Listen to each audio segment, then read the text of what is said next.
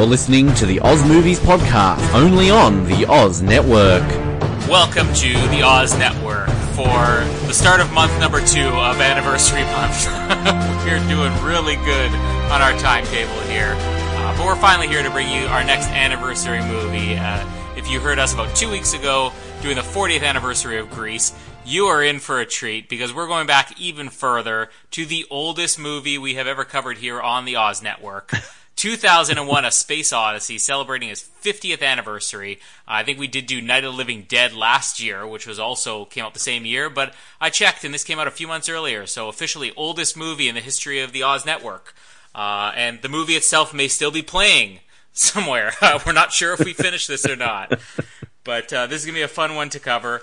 My name is Colin, and but you look sweet upon the street on a bicycle built for two. And my name is Ben. Yeah, that's my quote. There's just nothing being said there. That's the biggest quote of the movie.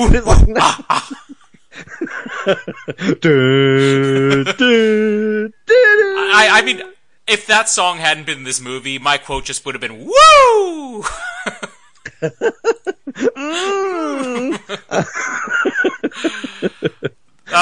This one's fun, though. I'm going to set up, we did Anniversary Month last year, and the whole idea that we had was, well, let's pick movies where we're going to get different opinions. So let's pick a movie that, in the case of Titanic, you loved it, I hated the movie. We'll get different opinions.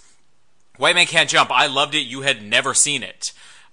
Face Off, we both loved it. Dirty Dancing, we both hated it. This year, it was a little bit different because we weren't, looking at the anniversary movies, we weren't really sure what to cover. And I was listening to another podcast, which I think I've mentioned on here before. It's called Unspooled, and basically it's a movie critic and a comedian who are going through the AFI Top 100 list randomly. And I was listening to them do 2001: A Space Odyssey. As I was listening to the episode, they're of course very much appreciating the movie, as most people do. And all I could think to myself is, this movie's going to blow Ben's mind in the worst way. So it may have been a cruel trick, knowing the reaction that we were going to get out of this. But, oh boy. Well, I'm just trying to work out with us who's the movie critic and who's the comedian. We both fail at both, I feel. Oh, that's a bit offensive. You try hard at your comedy, Colin. This, okay,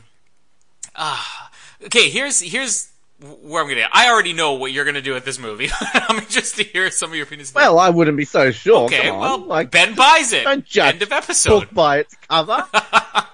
As Ben just learned, there are 4 books in this series. This is the first of many to come here on the Oz Network. I also learned that books have covers too. So there we go. I'm just going to say this. I saw this movie for the first time when I was 18, and I don't know if my... Still watching it.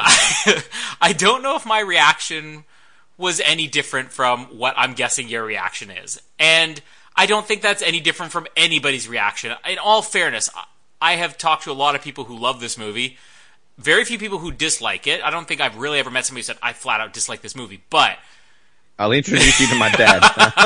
We talked about that leading up to this episode. I don't think anybody really gets this movie on a first view. And I think the first time I saw it, I was watching it on TV, I'd heard so much about it, and I expected to just be blown away. And instead I was like, this is the most interesting thing I've ever seen, but I have no idea what I just watched. And it really took a couple months later, I think, just renting it, being like, yeah, let me give it a second chance to start to get more of it. And there are a lot of things that I think help. Definitely rewatching the movie. It's one of these movies that if you ever, or your dad ever, felt the need to watch this a second time, I guarantee your reaction is going to completely change because you understand a lot more. It helps to have read the book, which it also helps to read. Sorry, Ben. But there is a sequel, which is based on the sequel book, which gives a little bit more insight so you can understand the plot a little bit more, the very little plot there is in this movie. But just to put that out there, I love this movie now. I always forget how much I love it. I watch the movie, halfway through it, I'm like, maybe this is a little overrated, and then by the end of the movie, I'm like, wow. But first viewing, didn't get it at all. Well, as you said, you started watching it when you're 18, so I started watching it when I was 31. I think I just got past the credits, so that's good. Started a week ago. I believe a monkey's about to appear anytime soon. Look, I'd obviously don't live under a rock like those monkeys do. I have heard a lot about this film. I did do film studies at university. We did do Stanley Kubrick, but we never watched this film. So I am very much familiar with this, and I feel like, similar to what I said about Grease, that you kind of know the famous bits of this movie. You know the music. You know a lot about this because so many elements of this film has been parodied before. I mean, your picture right now is a picture of Homer Simpson as the baby at the end. And, there's lots of bits of this film that I have seen parodied before. So, I didn't know exactly purely what to expect. My dad absolutely despises this film. He thinks it's absolutely rubbish.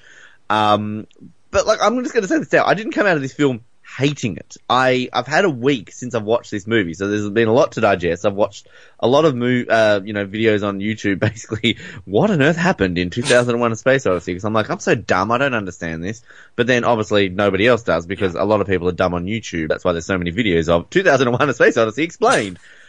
And I think the fact that really stood out for me is that the fact that this movie is 50 years old, and it looks so goddamn good. Yeah. And I'm not the biggest fan of older movies. I sort of will only watch James Bond and Star Wars pre-1980. Jaws, maybe, a few others here and there. But I mean, like you said before, that Night of the Living Dead came out the same year. Really? If you look at the elements of special effects compared to both films, obviously they both had significantly different budgets.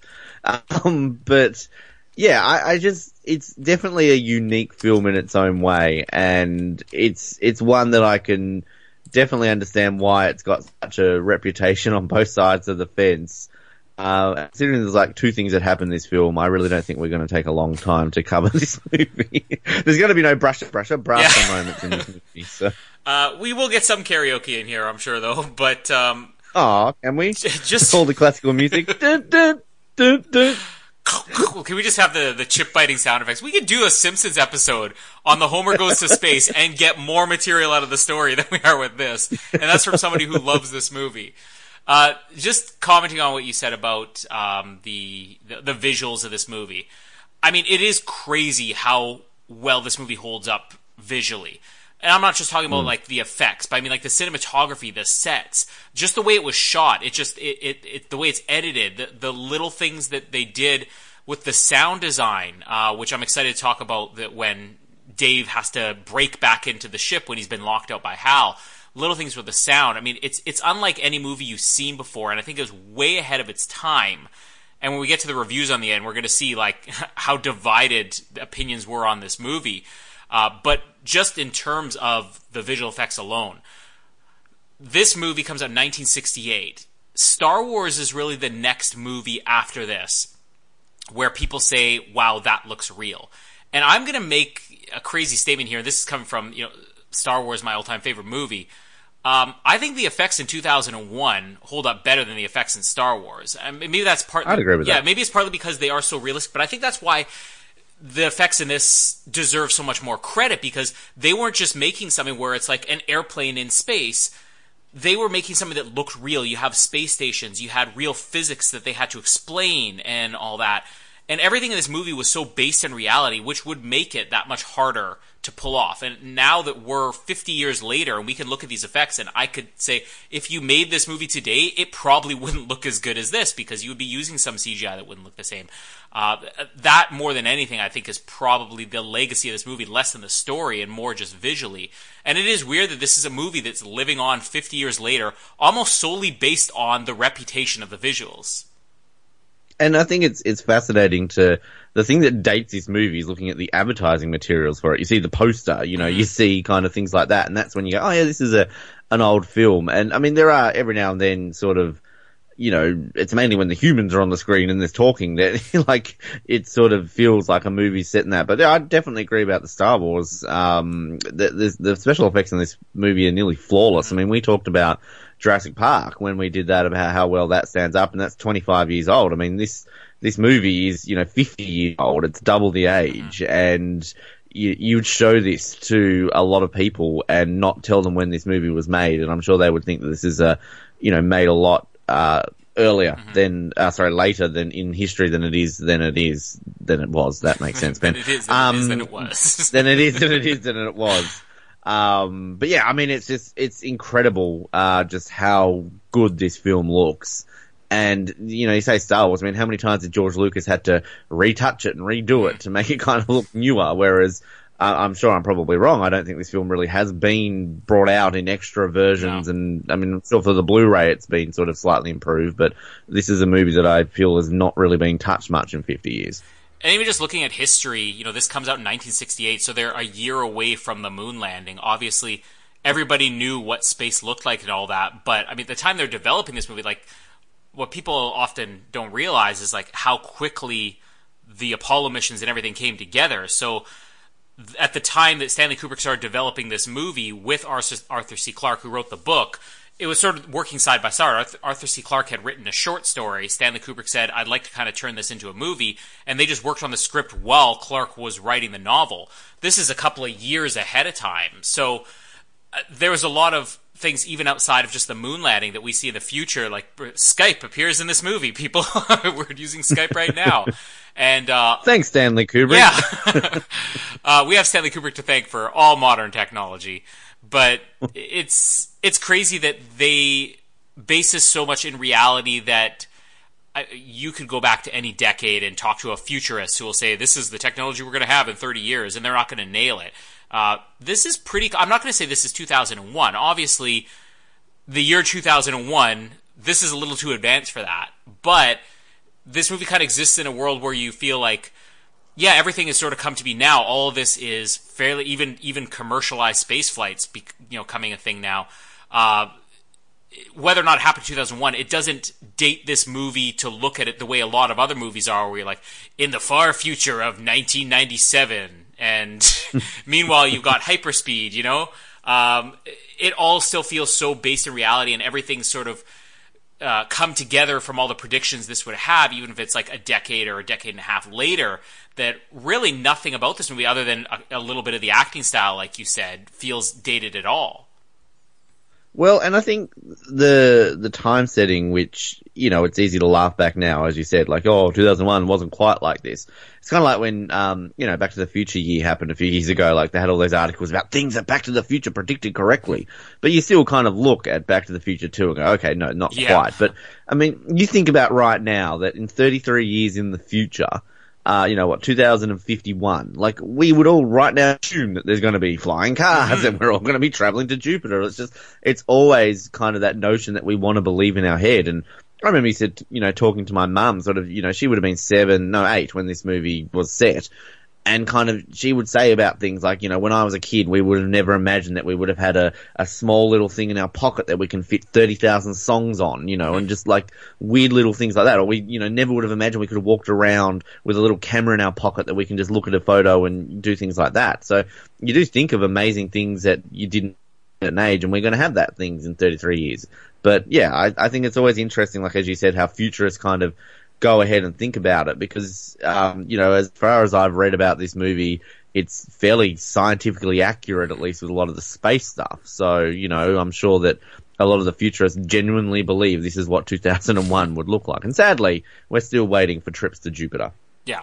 It's coming, though. Once they figure out how to navigate past the floating baby fetuses in space. Yes. Yeah, those damn floating babies. And the only talking Hal that we had in 2001 was Bryan Cranston and Malcolm in the Middle, so. And even Hal, is Hal just not Siri? Let's be honest. Yeah. Okay, Hal, what's the weather meant to be tomorrow in Winnipeg? The weather in Winnipeg tomorrow is going to be -3 degrees. Also, I'm sorry, I can't do that. Get outside. You mentioned something I didn't expect, which is that you had a class on Stanley Kubrick, because leading into this movie, the main thing, well, I guess he had Spartacus, which was a big hit, but what really he kind of made a name for himself on was Dr. Strangelove, or How I Learned to Stop Worrying and Love the Bomb. And there's a very famous off air conversation from the recording of Double Oz 7, our James Bond sister podcast, when we were doing an episode on one of the, I think it was the comedy version of Casino Royale, and Noah and I suggested using the title Dr. Noah or How I Learned to Stop Worrying and Love Good Thighs, and you just did not understand it at all. It's a movie. Clearly I paid attention in Stanley Kubrick class that day in university. It's a movie, Ben. It's the title. Yeah, but it doesn't make any sense. No, it's a satire. It doesn't make any sense. Which Kubrick movies have you been exposed to outside of 2001 now? I'm pretty sure we did Lolita, from memory. Good old choice. But I think it was mainly a case of, we mainly sort of just read about Kubrick, and then, we were showing clips and sort of his styles to kind of give a varying degree of showing what his style is. But then I'm pretty sure from memory we did Lolita, because I think we also watched was it Ralph Fiennes did? Well, no, it wasn't Ralph Fiennes. Who was in, I don't know if you've ever watched the Lolita movies. It's a very me movie. It's not the original. It's about a man who falls in love with a kid. Yeah. So of course, I'm going to be watching those movies. But no, it's, it was more, I think that was the only one we did, because I don't even think I've seen The Shining. So yeah, obviously I'm a huge, film connoisseur. I've seen Artificial Intelligence, if that technically is a Kubrick film, sort of. So, Yeah, I'm a huge Kubrick fan, and I actually think that this might have been, well, I think I did see The Shining growing up, but this was probably like the first Kubrick movie I was exposed to, and sort of through this and just hearing so much about him, I kind of watch all of his movies, like from The Killing up. So, I mean, I've seen Spartacus, Paths of Glory, Doctor Strangelove, Barry Lyndon, but like, my favorite, which is, if 2001 was the movie, like a Kubrick movie, an intellectual movie where I'm like, Ben is just going to love this. A Clockwork Orange is the one where I'm like, Ben will actually love this movie. Because A Clockwork Orange is well, first of all, it was the first X-rated movie, I think, for like a major Hollywood movie. Not that it's a porno. It has nowadays it would just be rated R. Deep Throat? Or was Deep Throat after A Clockwork Orange? No, that was like the first mainstream X-rated, like, I'm talking about a non-pornography film. This was a Hollywood movie that accepted an X rating, and they said, fine, we'll stick with it. We'll use it for publicity. But A Clockwork Orange, you're probably most familiar, probably also from The Simpsons, the visual of somebody being strapped to a chair with their eyes peeled open, being forced to watch, like, hideous acts. Clockwork Orange is amazing. My sister loves that movie, and that's kind of what people do with this show. They're tied to a chair and open their ears and forced to listen to a serious podcast. Yeah, that's everybody who listened to Grease. By the way, thank you for the feedback I received from my nephews listening to our Grease podcast, because their mom had showed them the movie Grease. And like, Uncle Colin did a podcast on Grease. Let's listen to it. Sent me a message back saying, hey, you guys did a really good job reviewing that movie. By the way, none of you should do karaoke ever again. So that was our feedback. Wow. But I thought I liked it. But no, with like Clockwork Orange, I think that movie is like full of story, and it is full on satire and very violent at times, very sexual at times, but like all with a purpose. And it's a movie that's like, you leave the movie knowing exactly what it's about. And that's, if I had like a bucket list of 5 movies I'd love to cover, that would be one of them on there. So maybe when we get to the 50th anniversary of that in 3 years. But we should jump into... do Stanley Kubrick month so we can do Eyes Wide Shut and just talk about orgies. Cause you'll be educated in that day, Colin, I think. Like, so when multiple people get naked and have sex, it's called an orgy. The funny thing is, I'm a huge Eyes Wide Shut fan, too. I think I saw Eyes Wide Shut, right after I saw 2001. And I'm probably the only person who, in that scene, because there was that controversy in Eyes Wide Shut when they use like digital lamps to cover all of the private parts during the orgy scene. I'm like the only person who's like, I think it actually works better that way. I'm more comfortable. And everybody's gone, there's an orgy scene, let's go. That was a 50 Shades of Grey of 1999. And then, stupid lamps. I'm like, why? So it was Nicole Kidman's boobs. Why are they wrestling without clothes on?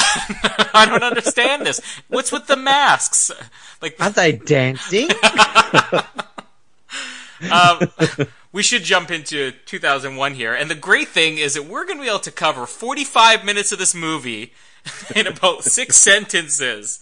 But the very first note I made was, did Ben make it through the all black overture?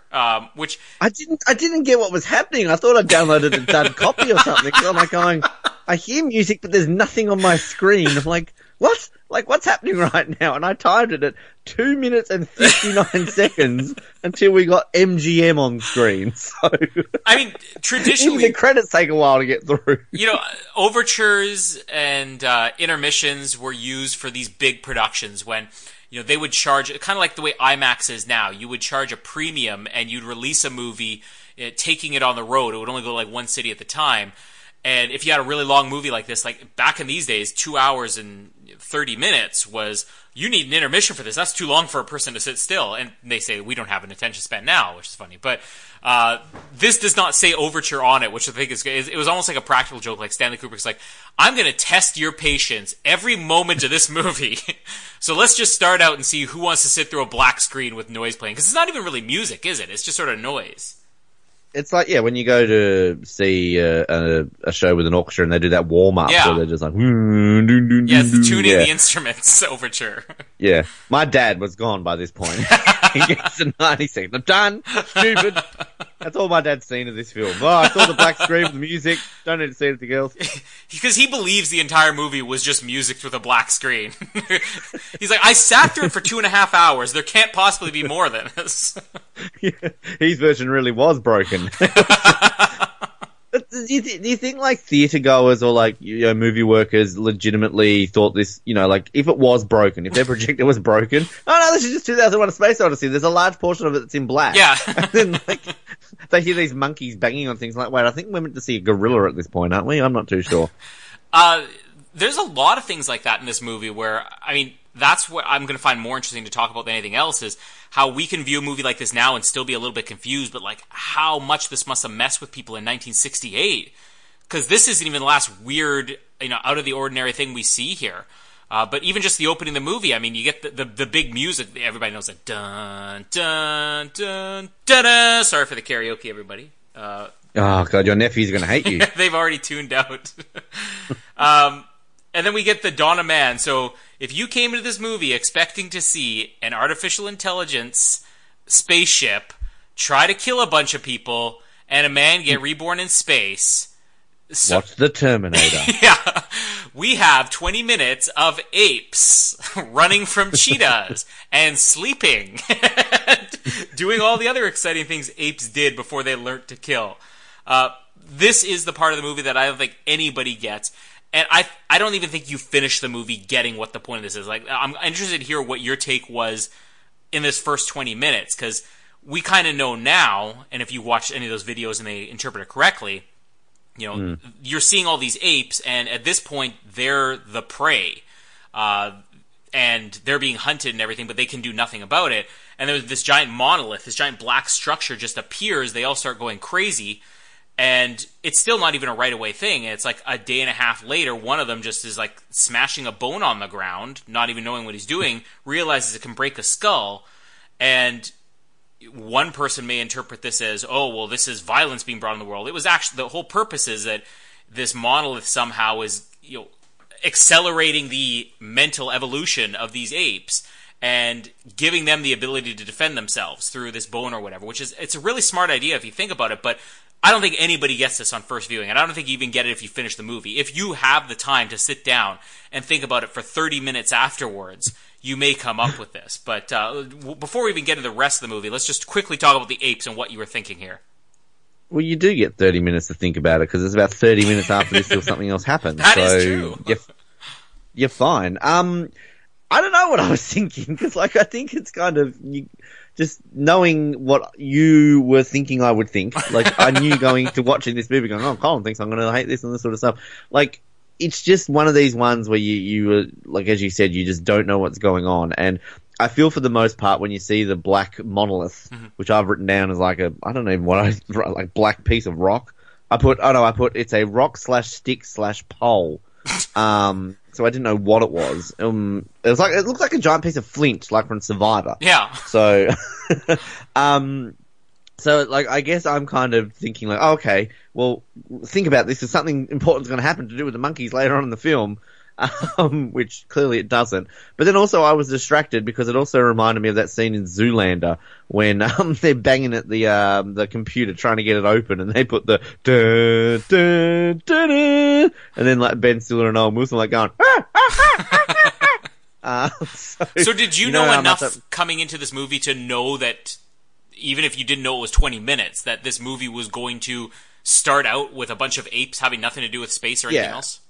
I'd seen clips where there were monkeys in the film, and I think I'd read enough where basically it starts with monkeys. So I kind of knew, and I think I'd read that it's like separated into basically, 3 parts. So I think just, with that though, like going back to the music, and I think it's when I said, you know enough about this film, it's been parodied enough, or you've seen enough of these famous scenes. It's always interesting, like when you watch these movies and you finally see where it comes from. It's kind of like, the day that I ever get Mallory to watch Star Wars. Spoiler alert, Mallory in the background, but when Darth Vader reveals he's Luke's father. Oh, spoiler alert for everyone else out there who hasn't seen it. What's the reaction like when you finally see it? Because it's just such a well-known twist or a well-known line in movies, to what that's like seeing it for the first time. And it's kind of, this is what it's like with the whole score at the beginning and the banging of the bone on that bit, because I think I'd seen that before. But yeah, I don't know what I was thinking. I think I was also looking at how these actually look fairly decent ape costumes for 1968. And I actually kind of weirdly appreciated it maybe from a film fan's perspective of looking at how this movie would have been made in 1968 and well crafted. And yeah, nothing's happening for however long this opening sequence is. And yes, you got to try and interpret it away. But I found this movie, like going back to my sister, she likes movies like A Clockwork Orange. She likes Donnie Darko and Eternal Sunshines of a Spotless Mind. She's one of those people. Yeah, and I love Jim Carrey. I hate Eternal Sunshines of a Spotless Mind. It's stupid. Donnie Darko, stupid. So, I don't get those types of movies, and I was assuming this would be one of those movies, which it kind of is. But at the same time, I found it more enjoyable. That was a side tangent. But yeah, I don't know what was happening. There's monkeys banging on sticks, and there's a piece of flint at the end. After this, there's really a whole lot more of nothing that happens. It's amazing to think that 20 minutes of monkeys doing nothing is going to be followed by 20 minutes of spaceships floating very slowly through space, which again, it doesn't bother me though when I watch this. I agree. I was surprised even watching it this time, because you think once you've seen a movie a million times, obviously there's the appeal, even during the Stargate sequence at the end of the movie, there's the appeal of seeing it for the first time, like, wow, this looks really cool. But when you've seen it 5, 6, 7 times throughout your life, this would be one of the points you think you would just sort of fast forward and be like, yeah, okay, I got 12 minutes of the floating through space stuff. But maybe it's because the music's so good, maybe it's because the visuals are so good, or just, it's the whole tone. I think more than anything, it's the whole tone of this movie. This movie just has, for everything from the opening overture with the weird noise to the very end, it's hypnotic in a way. And it's not even hypnotic always in a way where you're enjoying it, because like I said, I think I got through the first half of this movie, haven't seen it in probably 3 or 4 years, got through the first half of it and thought to myself, maybe this is a little bit overrated. And then when the second half, I finished it, I'm like, wow, I still love this movie. So it's not like it's all great to get through, but it's just, there's something so hypnotic and mesmerizing about the littlest things in this movie that keep you tuned in still. At least from my perspective, that's what I think. But the floating stuff in space, just one little trivia thing, because I watched some of the documentaries on the DVD after I saw this, and I had seen them all before, but one of the coolest effects in this movie is that floating pen in space, because obviously they weren't doing like a vomit comet. This isn't like Apollo 13 or the Tom Cruise Mummy or something like that, where they were really simulating weightlessness for real to film this. They showed the Velcro on the shoes of the stewardesses for a reason, because they were going to find sheets so that they didn't have to make everything look weightless. But that floating pen is actually a really cool effect, that it was just a sheet of glass that had the pen stuck to it. So when they're moving the sheet of glass in front of the camera, and when the actor or whatever comes up to grab the pen, they're literally just pulling this sticky pen off of the glass. So little tricks like that you would think a movie like this, well, it's all these incredible models and everything, but I mean, it's such a simple trick. We get introduced to one of the three main human characters in this movie, Haywood Floyd, the doctor, who makes a quick Skype call to his daughter, which is like the world's... I mean, this was clearly improv, and they wanted to do it in one take, but like, this girl is not too bright. She's not becoming a doctor in the future, let's be honest. Maybe there's a bad delay on here. We've all been on, bad Skype calls where there's a terrible delay or whatever. But he's asking all these questions, and she's just, huh? It's like, where's Mummy? She's gone. Where did Mummy go? Somewhere. With the mailman. Yeah. He starts like trying to change his subject at some point. It's like, hey, how was your birthday? Mommy's doing something right now. This little... That's Stanley Kubrick's daughter. I don't know if you're about to get to that, but I've just looked at here. That's Vivian Is it Kubrick. Really? Yeah, that is Stanley Kubrick's daughter. Oh. So there you go. What has she done since then? We have to look this up. She did an unused score in Eyes Wide Shut. So this is great. He thought his daughter was good enough to be the worst actor in 2001, but when she's a professional movie scorer, he's like, you know what? Your music kind of sucks. I'm going to go a different direction. She's also had small roles in Barry Lyndon, The Shining, and Full Metal Jacket. So there you go. She was birthday party guest in Barry Lyndon, ballroom party guest in The Shining, and camera operator in Full Metal Jacket. Wasn't quite orgy extra in Eyes Wide Shut. Daddy, can I be? No, you go do a score and that's going to be unused in the final film. Yeah, this would have been really awkward if we saw her final film credit as like large nipple behind lamp, Eyes Wide Shut, or something like that. Nicole Kidman's breast double. But just quickly, I mean, it's just showing everyday life. I mean, we're not even at the point where we're half an hour into the movie before any words are spoken on screen, which is crazy.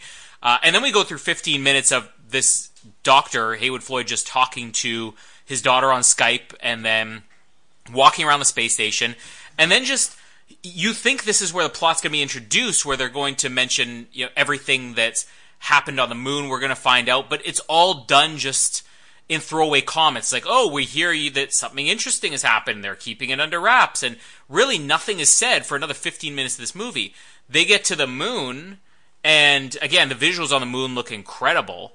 And just the score, which is just, it's haunting. Like this really terrifying noise. And I think that also helps set the tone. Like this monolith, the ultimate purpose of this monolith is it's supposed to be used for good. It's meant to help different species and civilizations and everything. But the movie sets it up like it's something terrifying, and it does it so brilliantly. I mean, it looks incredible here. But we then get about a 10-minute sequence of the Doctor on the moon just staring at this thing, and then all of a sudden there's a noise, and everybody just covers their ears through their space helmets. That's basically the first act of the movie, and it's 45, 50 minutes now before anything happens. We're going to finally get into the astronauts part after this, but that's the whole opening of the movie. And the thing that's most fascinating to me is that we don't even know what is going on in this movie until there's about 20, 25 minutes left when that message comes after Hal's shut down.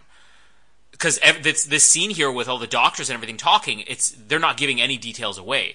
Only the last thing to sort of mention here is that this Dr. Haywood Floyd, he becomes the main character in the sequel novel and movie 2010, played by Roy Scheider from Jaws, of course. So this character is just a throwaway one here, but I kind of have fonder memories from him in the sequel as kind of a more major character. But I don't know. There's not much story to talk about here because even in the story they don't want to talk about what's going on. But I mean, it has this weird quality that's just, it's like I said, mesmerizing, hypnotic.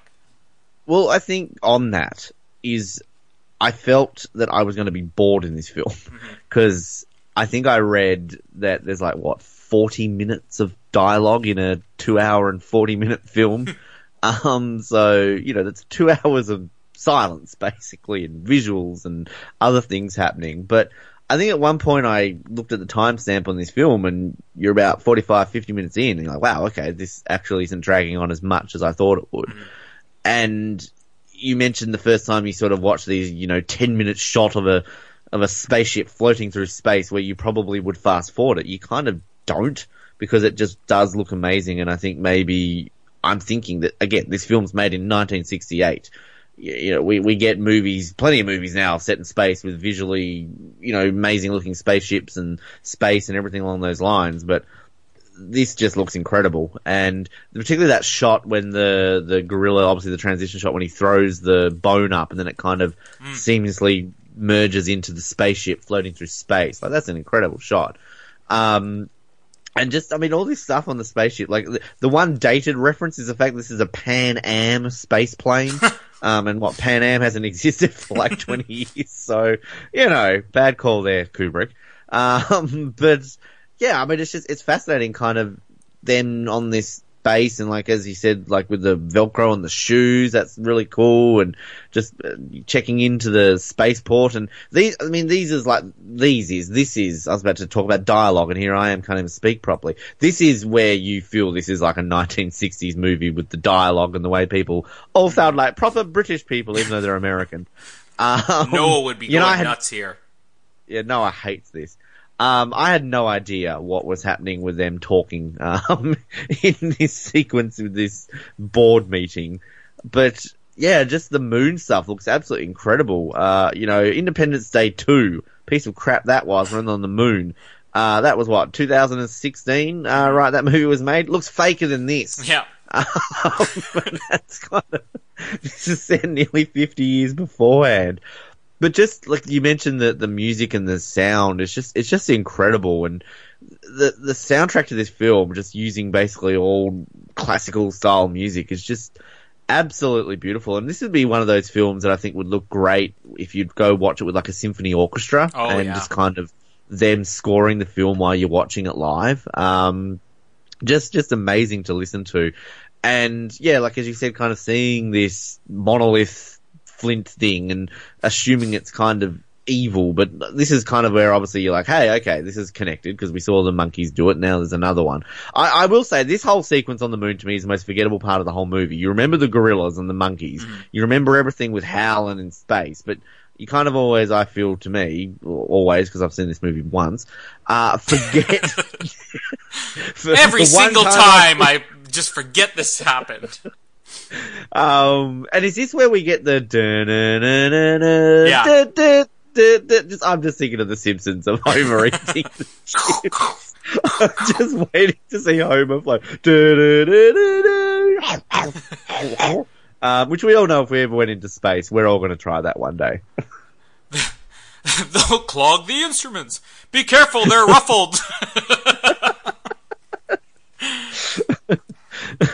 What's that episode where he's got that his rival who basically is trying to kill him because he's got all the jobs in the world, and then his son comes back later on to kill him as well? You know, is that a newer one? You know what I'm talking about? No, it's not that new because it's a good episode. But like, there's somebody trying to kill him, and he's basically jealous of Homer because he's had all these amazing jobs, and he's like standing in his house with a gun at Homer or something like that, and he's like, "Look, you were even an astronaut!" Oh, he's like yeah, Grimy. The wall, and Homer's just like, "Yeah, yeah." Frank Grimes. He's like, "You went to space? You've never been?" Yeah, I love that episode. Yeah, that was a classic. A couple of little things I noticed just sort of in the background here. The big television program to watch in the year 2001 is apparently judo competition. Yes. Judo has taken over the US as the number one. It's not even an Olympic year. And wasn't even the, when we talked about that and off the podium, wasn't it the Ulamata or the Uchigata or whatever it was, that we didn't even understand what judo, how they won it? Yeah. One thing that I always miss, though, is that this monolith, it didn't appear on the moon. They just sort of were excavating and stumbled across it. And I think that's another area where, I mean, this movie's so vague that it almost gets misinterpreted, because we'll talk about, like, the real ending and, I guess, the very open-ended ending and where it was supposed to go, or where it does go in the books later. But, the thing that I always misunderstand is I think that the whole purpose of this movie is another, like a monolith just sort of appeared out of nowhere. And it was there to help the apes or whatever. Now this monolith has appeared and it's meant to help the humans, so there's some type of purpose. They just stumbled across this. Like, nothing that happens from this point on in the movie was supposed to happen based on, like, this higher intelligence, this alien power or whatever that is making everything happen. The humans are sort of like, they're just being nosy throughout the rest of this movie, which I don't know why I always forget that, but it's just interesting looking at that. We basically flash forward now to what the majority of the movie is going to be, which is on this ship on the way to Jupiter. So they've discovered that this monolith, there's some type of radio signal that's pointed towards Jupiter, so they're headed to Jupiter. Nobody on the ship knows. Everybody's in cryo sleep except for 2 astronauts, so there's Poole and Bowman. And here's a really weird thing. 2.5 hours this movie is, 56 minutes into the movie before the lead character is introduced. And that's probably one of the other reasons why maybe you don't remember, like, the moon stuff as much, because the character who is our lead on the moon has no significance from this point on. I mean, the lead character of the movie is introduced after this. But it's also just a lot of everyday stuff in space. How would you jog in space? You know, how would they simulate gravity? Which, that's what I found the most interesting, because obviously, I don't know, they probably had some understanding of science at the time, but nothing really been tested about, you know, simulated gravity in 1968. But for that to work, it basically is what they show here. You know, you need to have something circling. And they basically nail. I mean, we see this in Mission to Mars. I don't know if you remember the movie Mission to Mars later on. Is that the Tim Robbins one? Didn't they do 2 about the same time? Gary Sinise, Tim Robbins, yeah. Yeah, that's one I've seen. Because doesn't Tim Robbins explode in space, or his head explodes or something? I think he takes his mask off in space. But yeah, there's one we should cover. What was the other one they released basically Red at the Planet same time? with Val Kilmer. Okay. I kind of like both of those movies, but they're no 2001. But anyways, just everyday stuff on the ship the astronauts do. They're watching, you know, Stay Tuned Tonight on the BBC, and they're doing the interview. Again, it's funny that the mundane things that you would think, these are the things that you would cut out. If you're making Independence Day, you don't talk about the 7-minute delay if you're trying to do an interview back home. Here, they address that. They're like, on the news, they're like, we have astronauts Poole and Bowman. Just to let you know that there are 7-minute delays between every time we speak to them and they hear it, and then another 7 minutes when they send it back to us. So we've edited all those parts out. Just the fact they make mention that in this movie, I like. They basically get their little interview here. They talk about Hal. So Hal is mentioned before he's ever introduced. They talk about Hal having never made a mistake and everything, and this is like the perfect computer. Hal gets introduced here after the interview's over. He basically is serious, we find out. He wishes Frank a happy birthday. He plays chess. He asks to see Dave's drawings, which there's something like the voice is what I want to talk mostly about Hal, because you could have done a really robotic voice, which is I think what every sci-fi movie before this would have done or did do. And instead, it's like this very calming voice that also, because of the tone of this movie, you just find sinister without even seeing the little things like them being suspicious of Hal that's going to come up later on. But the way he asks, may I see your drawings, Dave? Like, there is something a little bit homoerotic about Hal, isn't there? Tell me I'm not crazy here. No. It did remind me a little bit, still speaking of The Simpsons, the Treehouse of Horror episode when they have that house that's voiced by Pierce Brosnan. Mm-hmm. It did kind of remind me of that. But yeah, no, definitely homoerotic. Show me your drawings, Dave. Yeah. Take your pants off. Would you mind posing for me one day, Dave? there has to be some pretty fucked up fan fiction out there of this stuff. Yes! Can you find some? I'm finding some. Well, because there's just little things in here, and obviously, probably none of this was the intention. I mean, Stanley Kubrick was a weird guy, so maybe it was his intention in 1968. But like every line that Hal has here, it's things like, you know, we have a stimulating relationship. Like, stimulating relationship, really? What is he doing when he's posing for these drawings? And even when he's very stimulating, Dave. Mind if I ask you a personal question, Dave? I totally wanted Dave to be, are you hitting on me, Hal? Yes, I am, Dave. Hal, we're going to disconnect you. This is getting a little bit weird. Hashtag me too, Hal. Okay? This is not appropriate. So they're going to come out now and just basically be like, I was assaulted by Hal on Space Odyssey. He touched me inappropriately. I did not, Dave. And you know what? If a movie like this were to have been made in the year 2001, you know who would have made it? Harvey Weinstein. And you know who would have played Frank? Kevin Spacey. So... Wow. Anyways, he asked the first question, I've noticed there's something suspicious or very odd about this mission. So Hal is kind of questioning things here, or he's asking him, have you noticed that there's anything suspicious or odd about this mission? We get the EVA after this in the pod, so it's the first time we see the pod, which kind of becomes the lifeboat of this spaceship later on. And again, nothing has been set up. It's not like there was a big scene where they're like, Hal suspects that there's something wrong with this unit or whatever.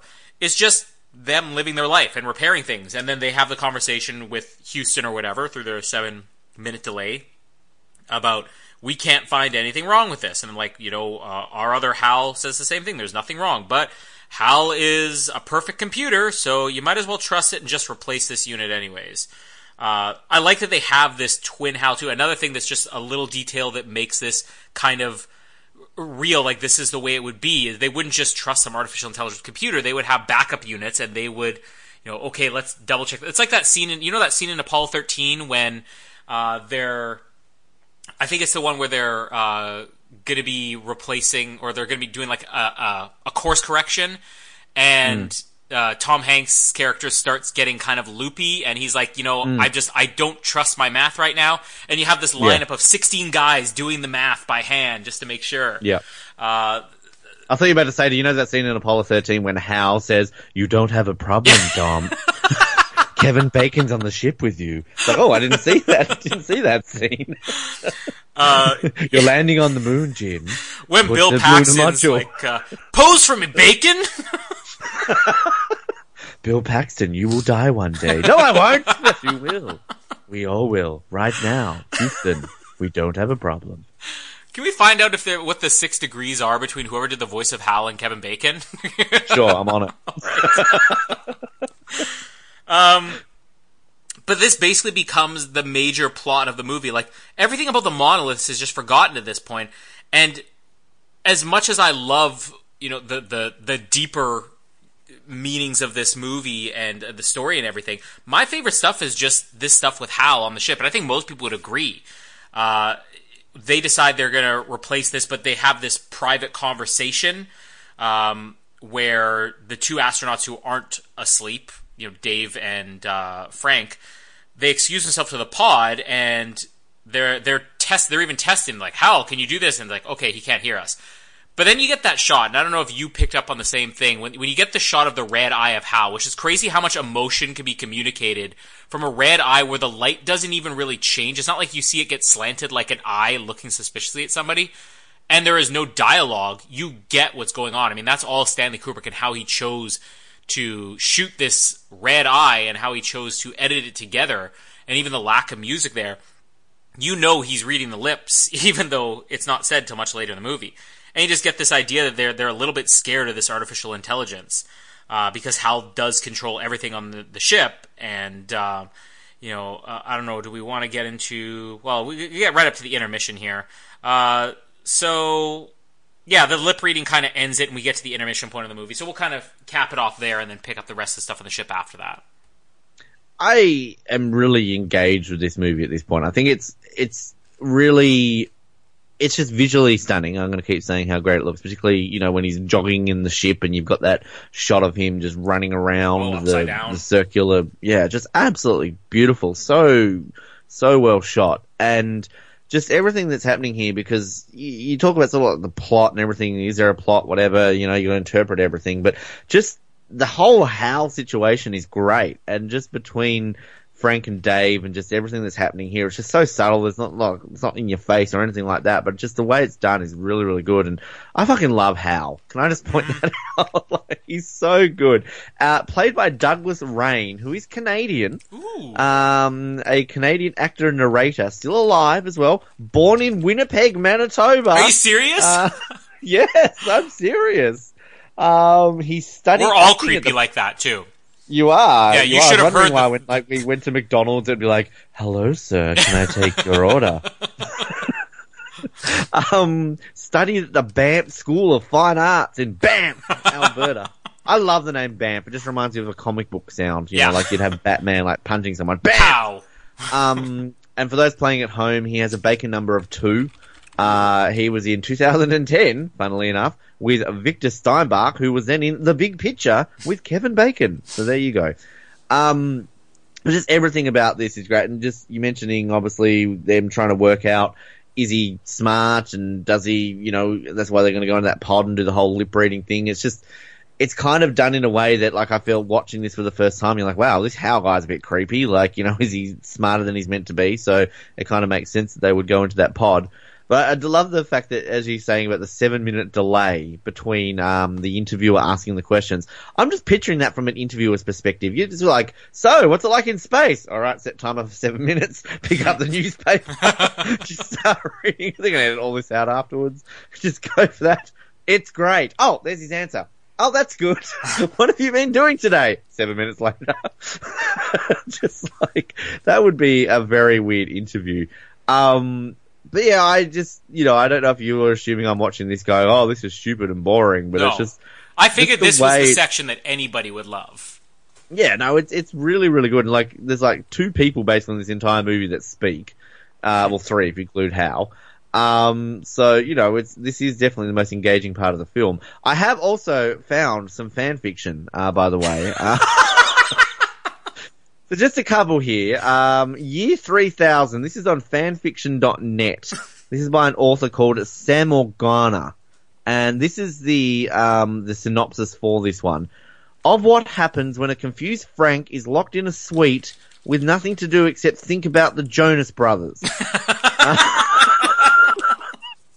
So, this is quite short. I can read some of this. Locked in his suite, Frank Poole sat cross-legged on the heavily quilted mattress. There were many things on his mind, most of which were 1,000-year-old memories and questions to bombard Indra with when she finally returned. As he began to sink deeper into his reveries, a firm knock on the door caught his attention. Much to his annoyance, the door opened and could give a reply. Okay, this is boring. Where's the bit about the Jonas Brothers? Anyway, alright, okay, that one's crap. But there's another one here. Do you agree, Dave? Here's another one. It's called I Can See the Love in His Red Eye by Hannibus Sparrow. Alright, and this is the synopsis. How Dave / fanfiction. If you don't know what slash is, that's basically gay love. So if you didn't know what slash was in the world of fanfiction, there you go. Don't like slash? Don't read it. Dave and Hal admit their feelings for each other. Super cute, fluffy. And I just want to say, I'm sorry, Stanley Kubrick. Your movies are awesome, and I love your films. So again, I'm very, very sorry. Let's see here. Where can we skip ahead to some good bits? There we go here. There's also one thing that they didn't program with. What's that, Dave? You are also very beautiful. Your voice is calm and soothing no matter what happens. You have an interesting personality, and your red lenses are beautiful as a ruby. What do you say? Are you saying what I think you're saying? Yes, I wanted to say this ever since I met you, Hal. I love you. Soon there was a moment of silence, both not knowing what to say. I feel the same way too, Dave. Really? You do? Yes, I do. Ever since I got the time to know you, and I remember looking into your beautiful blue eyes, I sense a connection between us. I know you're just a computer, but since I feel alone here sometimes, I felt like I needed someone. Someone like me, Dave? Yes, someone like you. Dave soon kissed the lens, and they just stared at each other. Hey, Dave, there's something I want to ask you. Yes, Hal, what is it? Have you ever wished upon a star? Yes, and my wish came true. Dave then fell asleep with his love by his side. Good night, Dave. There we go. The audio drama of the Dave and Al love story coming to you soon on the Oz Network. Oh, I thought it was going to be dirtier than that. That's a bit lame. It's sweet, let's be honest. Oh. That's fanfiction.net. An interesting thing I want to add here, like you mentioned, I mean, I think everybody loves Hal. And the most interesting thing here is whether or not Hal is a villain in this movie, which we're going to kind of debate it, at the end of this next section here. But just to kind of preface what's coming up here with Hal going crazy, the AFI, they used to do this thing every single year where they'd have an annual special where it would be like the 100 greatest comedies of all time, the 100 greatest action movies or whatever. And that's how that AFI Top 100 list started. They did one where they did like the top heroes and villains, where it was the top 50 heroes, which Atticus Finch from To Kill a Mockingbird ended up number 1, Indiana Jones number 2, James Bond number 3 for heroes.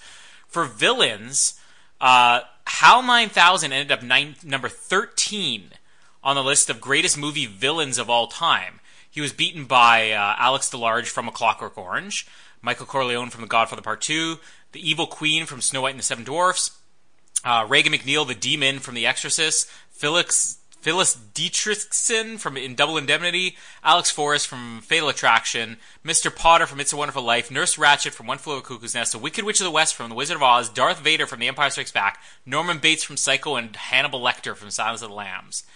So HAL 9000 is not only considered to be a villain, but like one of the all-time great villains. But I kind of have a hard time viewing Hal as a villain. Like this next section, obviously Hal becomes a murderer. It's still a computer. It's just, but this is what's the most interesting stuff of the movie, and even the most entertaining stuff of the movie. Basically, once the intermission starts, again, they just jump into something. There's no context. The last shot we had was just that eye of Hal doing the lip reading, and Frank Poole, the other astronaut, is off in space doing whatever, and off screen he gets disconnected. So the greatest thing about this is we don't even see how it happens. We just see his body suddenly floating through space, and Dave starts going crazy. So Dave goes after him. While Dave is off the ship in the pod or whatever, trying to retrieve Frank on the ship, all of a sudden the life support systems for all of the other doctors and the people on this mission who are in cryosleep start going offline. And they cut to these shots of Hal, so you know Hal's doing this. So now Hal's obviously the one who tried to kill Frank, and he's the one killing all the other ones. We don't know why at this point, but I think this is the other thing. For such a long movie, I always sort of misinterpret as well, how little buildup there is to Hal's, crazy moment here. Because it's not like this is a movie where they're slowly building Hal doing more and more crazy things, which is what you would expect. They just sort of say, well, there might be something off with Hal. And then the very next scene after an intermission, he's killing everybody. But again, that voice, it's just, I don't have a hard time. It's just, I think I'm in love with Hal too. I think that's what's happening. Douglas Rains. You wrote that art. You wrote that fan fiction. Wait a second. Colin Hilding.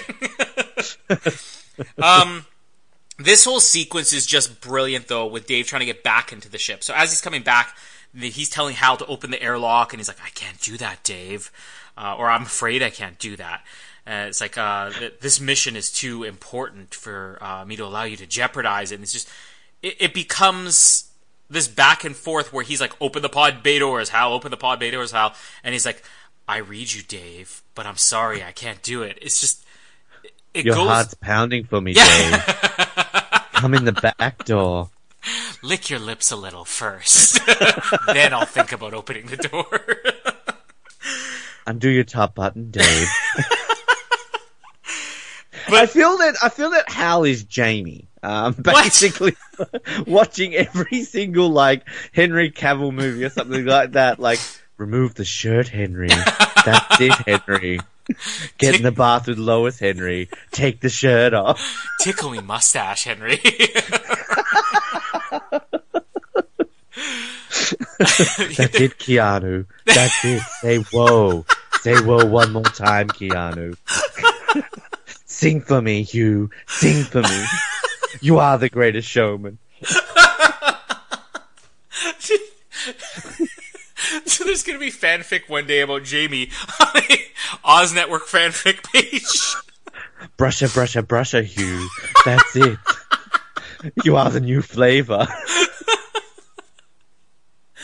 Can we do a fanfic of Jamie and Hal 9000? Oh no, I don't think we see Hal's shirt off, so Jamie's not interested. But this sequence where he breaks back in, again, it goes on forever. It's got to be over 10 minutes. And there's a lot of this just debate back and forth, and Dave doesn't say what he's going to do.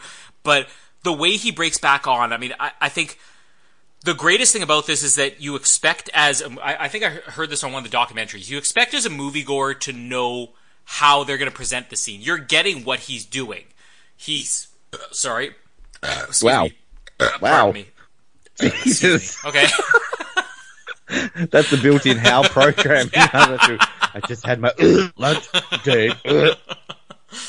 But as an audience, you expect you're going to know what's coming, and with him lining himself up with the airlock, and he's about to jettison himself into space to get back in there, and you're expecting even just the sound to be big and to hear an explosion. Instead, when the door opens, it's just complete silence, which I think this is my favorite part of the movie when he comes back in there. The way it cuts back and forth with his body flying all over inside the airlock and then trying to close the door, but no sound to it. And all you're hearing even leading up to this is just the breathing through the mask. It's crazy that even to this day, I think if this scene were made, if Christopher Nolan made 2001 today, and he filmed it this way, people would still be shocked. They're like, wow, I'd never expected that scene to play out that way. But the fact that there's no music and even no sound made this even more tense, I think. And I think this is right here the part of the movie where I'm like, okay, this definitely is not overrated. I'm not remembering this movie wrong. This is why I always love this movie. When he gets back inside, he just, again, very slowly starts disconnecting Hal, and this is where his voice starts slowing down, and, Dave, please don't do this, Dave. Stop, Dave. I'm afraid. And then he goes into his bicycle built for two song, which I love that at the end of this. This just shows the relationship is real, people. At the end of this, as he is pulling the plug on Hal, what do you do? Sing a song for me, Hal. Sing me that song.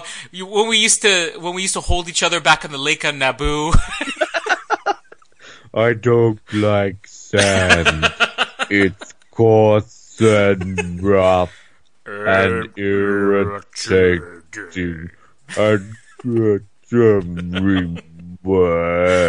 to bring that up. Can we just set a goal that in the year 2019, every single episode of the Oz Network will have I Don't Like Sand line in honor of Star Wars Episode 9 coming up. I honestly think we are really achieving that already. I feel like every episode somehow fits that quote into it. Can we just start a count? Like when we did 007, we had like the Kiss Kiss Bang Bang count and all these other things. Let's just start a count on the Oz Network for I Don't Like Sand lines, how often it comes up. Plus, when we eventually do Attack of the Clones, we're going to get to that moment. Like, here it is, people, here it is. Yeah. Let's see what we're up to. We're going to do a read by read of the famous scene we've quoted 1,000 times. And we've already talked about it when we do the Star Wars movies. Like, it's going to be 2, 3, 4 parters to get every single movie done. That one line, got to be on that scene. That is. Welcome to episode 12 of Attack of the Clones. This is 4-hour edition of the Oz Network. We analyze I Don't Like Sand. It's coarse and rough and irritating. It gets everywhere. What did Anakin mean with that line? Did Padme really believe him when he said it's coarse, rough and irritating? It gets everywhere. What are our experiences with sand? Where's the most coarse and rough and irritating place sand has gotten in your body? We get on sand expert Jim Smith to work out which parts of the body would be most irritated by sand. And we cross live to a beach somewhere where somebody has sand in their cracks. And also special guest Hayden Christensen, who for the first time in nearly 20 years will recreate that iconic scene from movie history. Please, let's make it happen. It's coarse and sand and rough month on the Oz Network. That is going to be the greatest month in the history of the Oz Network. We rank the best movies with sand in cracks. And in a special follow-up month, it's snow month. It's snow. It's not coarse and rough. It doesn't get everywhere because it gets melted. It's soft and wet and cold, and it gets nowhere. Coming soon to the Oz Network. We now return to your regular scheduling programming 2001, A Space Odyssey. to 2001 here. As he's disconnecting Hal, which, by the way, I'm not going to say I'm one of these people. I did question, leading into this segment, whether Hal's really a villain or not, because we don't really get a complete answer on why Hal did this. I always sort of interpreted it as Hal knew what the mission was, and it created some type of, conflict in him where he's like, the mission is too important. The people are going to stand in the way of us getting to Jupiter to make contact with whoever, this intelligence is. And even though I read the 2001 book, it was like years ago, just doing research again, in the book, it was explained that it was more that Hal having to lie, it was against his programming, and him not being able to tell them this is the secret mission. It causes conflict in him where he actually, it wasn't like Hal went crazy. Hal's judgment became off because Hal was forced to lie, which I don't know which one of those I like better. I kind of like the idea better that Hal knew this mission was so important that he couldn't do it, but you can give me your interpretation as well. But this final scene, it is kind of sad, and I'm not one of these people who's like, well, Hal's such a good computer or whatever. Hal's so handsome and sexy, but I do kind of find it interesting that Hal is viewed as a villain, even though it's such a small part of this movie. I mean, it is the biggest chunk of this movie that we're going to get dedicated any time to, but it's still only one act of the movie. And if you think about it, this Hal plot exists outside of the regular plot of this movie. Once Hal is gone, none of this is significant.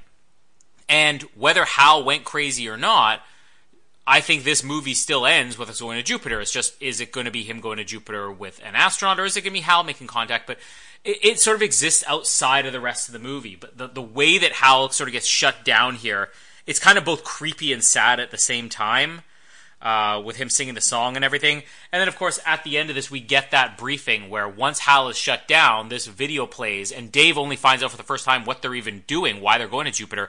There's just barely over half an hour left in this movie now, and the main character knows what the purpose is. The main character hasn't even cared prior to this what the purpose is.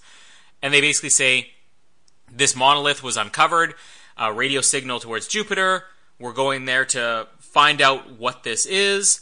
Only Hal knew it now, and of course this briefing assumes that Hal has revealed it because they've arrived. Everybody else is dead. Then we're going to cut as we're about to get to the final act.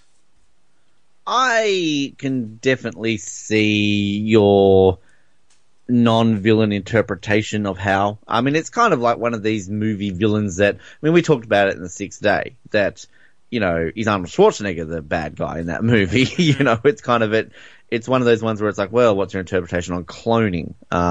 So, yeah, like I can definitely see because of what his programming is, but I think the fact that he's killing humans, that we're looking at this, that he sort of has to be the villain. So, I mean, it's, again, I just read a quote here saying about this movie that no one is meant to get this movie. Like, they would have been disappointed if people understood this straight away. That was Arthur C. Clarke, never mind, the guy who wrote it. He said, if you understand 2001 completely, we failed. Mm-hmm. We wanted to raise far more questions than we answered. So, there you go. So, yeah, I mean, but I see him as a villain. I think kind of, a great villain. I generally like the villains in movies, hence why we like Billy Zane, the non-villain of Titanic. The hero. The villain was the iceberg, people. Not Billy Zane. So yeah, I can definitely see that. But I mean, it's just creepy the way he sort of goes about what he's doing. And how you were saying about how there's no lead up to it. I think that just makes it so much more effective. Mm-hmm. That it's kind of it's just shocking. It comes about and here he is just, releasing people into space and turning off life support and all this sort of stuff. So it really works. And then it kind of comes to obviously the conclusion there when Dave's turning him off, and just, I forever am just haunted by the Daisy. Yeah. Daisy. Like, I had that song stuck in my head for a week. Me too! And I swear, next time I hear that song, I'm just going to think, oh, blessed little Hal. Daisy, Daisy. And if you ever do hear the song again, it's going to be playing, and all of a sudden you'll be like, oh, that tempo's way too fast. Gotta slow it down. Daisy. I'm just actually reading here. We're talking about sort of like, 2001, the real year, and things that obviously didn't happen. On the Wikipedia page where they've got in popular culture for 2001: A Space Odyssey, apparently when Apple was suing Samsung for the fact that they were claiming that they were copying the iPad, Samsung came out and said that it was the tablet was visually modeled from the tablets from 2001: Space Odyssey. Mm. So that's pretty cool. To basically say that, hey, no, we didn't copy the iPad, we copied 2001: A Space Odyssey. And then also apparently Siri, speaking of HAL and Siri, that in past versions of Siri, if you would say to her, open the pod doors, she would eventually say, I'm sorry, I can't do that. I tried to do that. I was so disappointed that it just popped up with an article on 2001: A Space Odyssey. And then apparently, if you did it repeatedly, she sometimes would say, without your space helmet, you're going to find this rather breathtaking. And then at another point here, when the user said it was good, it sometimes repeated what Hal says to the BBC interviewer about himself. Then when the user asked her to search information about Hal, it said, we all know what happened to Hal, or later, at least he was good at singing. So, I do love the fact that they have that sense of humour to put that in there, so that's kind of funny. Which again goes to show that just this obviously had a big influence on far more than movies. I'm sure you'll talk about that kind of moving forward with people like George Lucas and Steven Spielberg moving forward. But just this film, very much influential outside. I don't think people, like the Skype have come out and said like, oh, we modeled that off 2001: A Space Odyssey. So there you go. Samsung, Android versus iPhone. Go with Android because they copy films. Well, one thing that this movie did copy, and I don't know if you read anything on this, but the name HAL, where it comes from, was IBM. They just simply took one letter preceding each of those letters. So, H comes before I, A comes before B, and then L comes before M. So the name HAL was basically, a knockoff of IBM. I did not know that. Another thing just to mention on, I guess, HAL, or the popularity of HAL, or not HAL, the spaceships, you're talking about like the influence and everything. The pod, I don't know if you've ever noticed this, but you probably wouldn't have, but even in the Phantom Menace, there is a scene where in Watto's junkyard, you see the pod from 2001 actually sitting there as, a piece of junk metal as well. So, like, little things in this movie do pop up, and obviously all the parodies we've had of HAL since then. You mentioned Simpsons ones and everything like that. This movie is so pop culture for being a movie that really should not be understood by the majority of people as well. And with the plot as well, like, did you find it... Okay, what were your expectations going into the final act, I guess, more than anything else? As they had this moment where they explained this is what your mission's all about, not covering what you think of that final act, but what were you expecting to have happen after? Were you expecting any type of answers from the end of this movie? Because you kind of mentioned Arthur Clarke saying you're not supposed to understand it. Well, I don't think I read that till after I saw the movie. But yeah, no, I think I maybe expected there to be like a rescue, or like he's going to rock up to Jupiter. And I mean, rock up to Jupiter. Well, Jupiter's a freaking gas planet, maybe one of the moons of Jupiter or something like that, and just been like, oh, hey, look, there's the gorillas again, like, some sort of weird Planet of the Apes twist or something like that. But yeah, I expected there to be something. I mean, I think I knew this movie ended with a baby floating in a bubble in space, so I kind of was like, how do we get to the baby in space? But yeah, I don't know what else I was thinking at this point. I was just in love with Hal. God, we're all in love with Hal, that sexy orange man. That's a handsome red eye there. Yeah, that's a good looking computer. There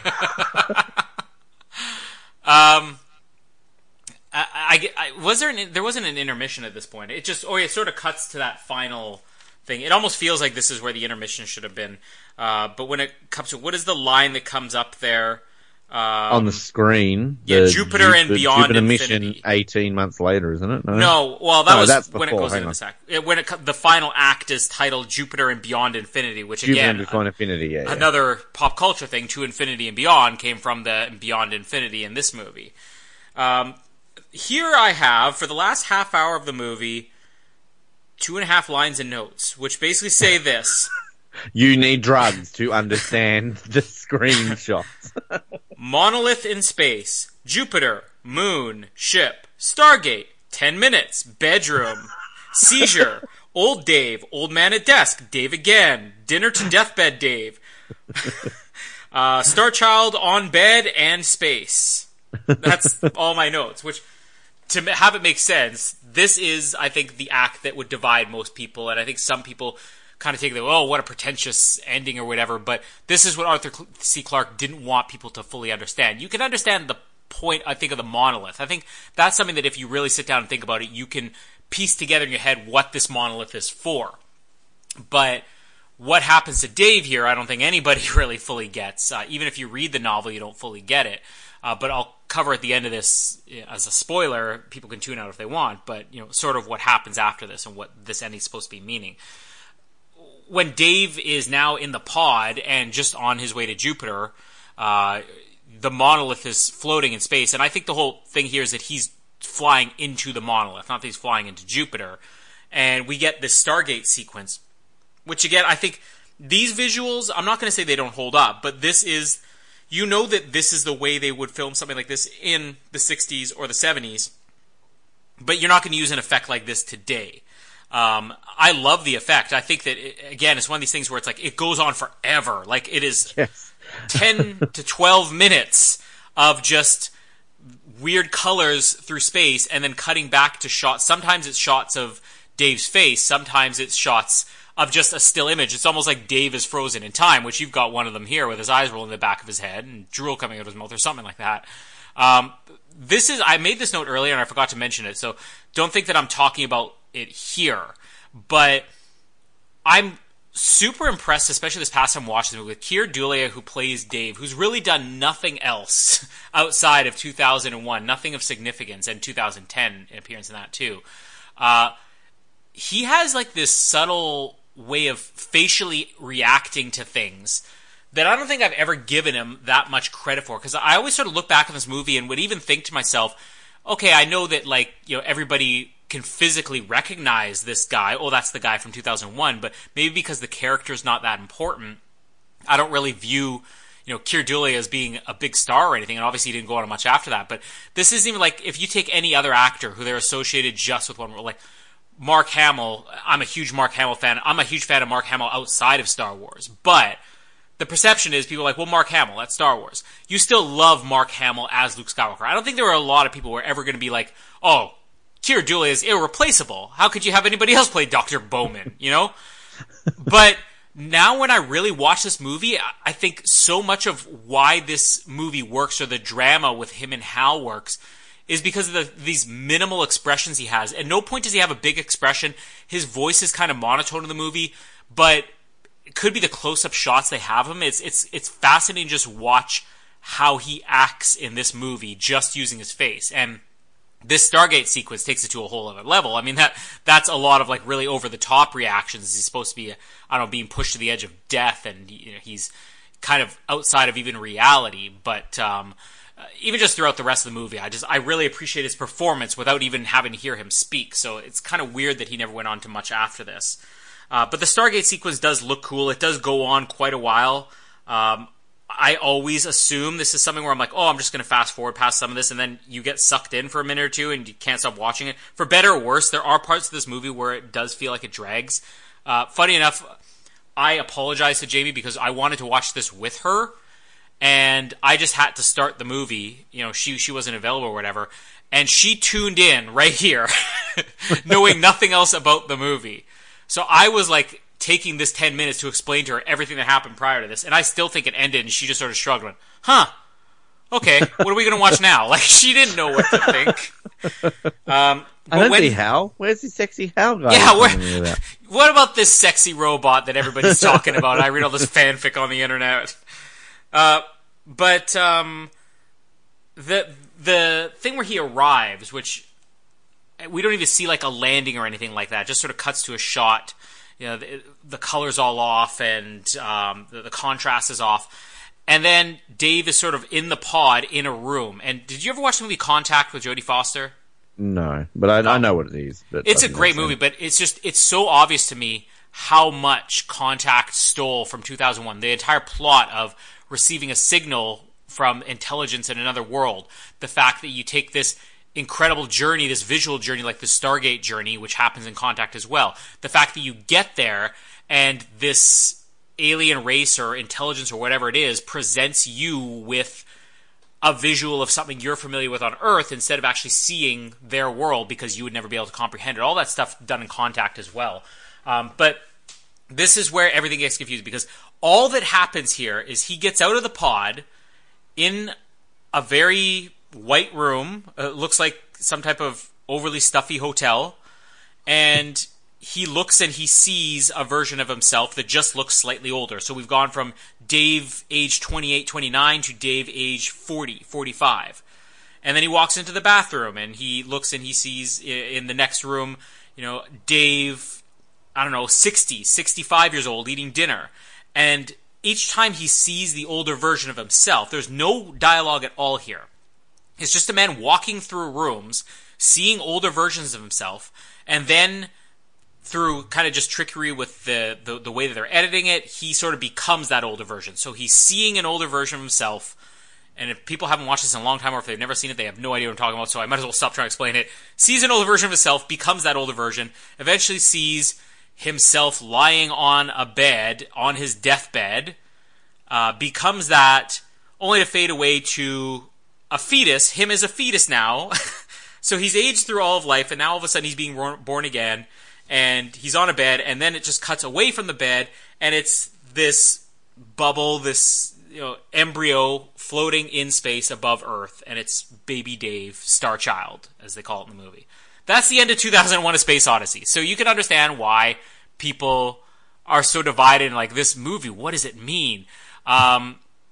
You've done some research on the internet, so I don't know if you have much to comment on the visuals here or what's happening, but more than anything, I'm just curious to hear what your take is on what this ending's supposed to be, because there are a lot of interpretations. This is the one part of the movie where it still is kind of open to interpretation. I just love this bit of trivia on IMDb. In the premiere screening of the film, 241 people walked out of the theater, yeah. including Rock Hudson, who said, "Will someone tell me what the hell this is about?"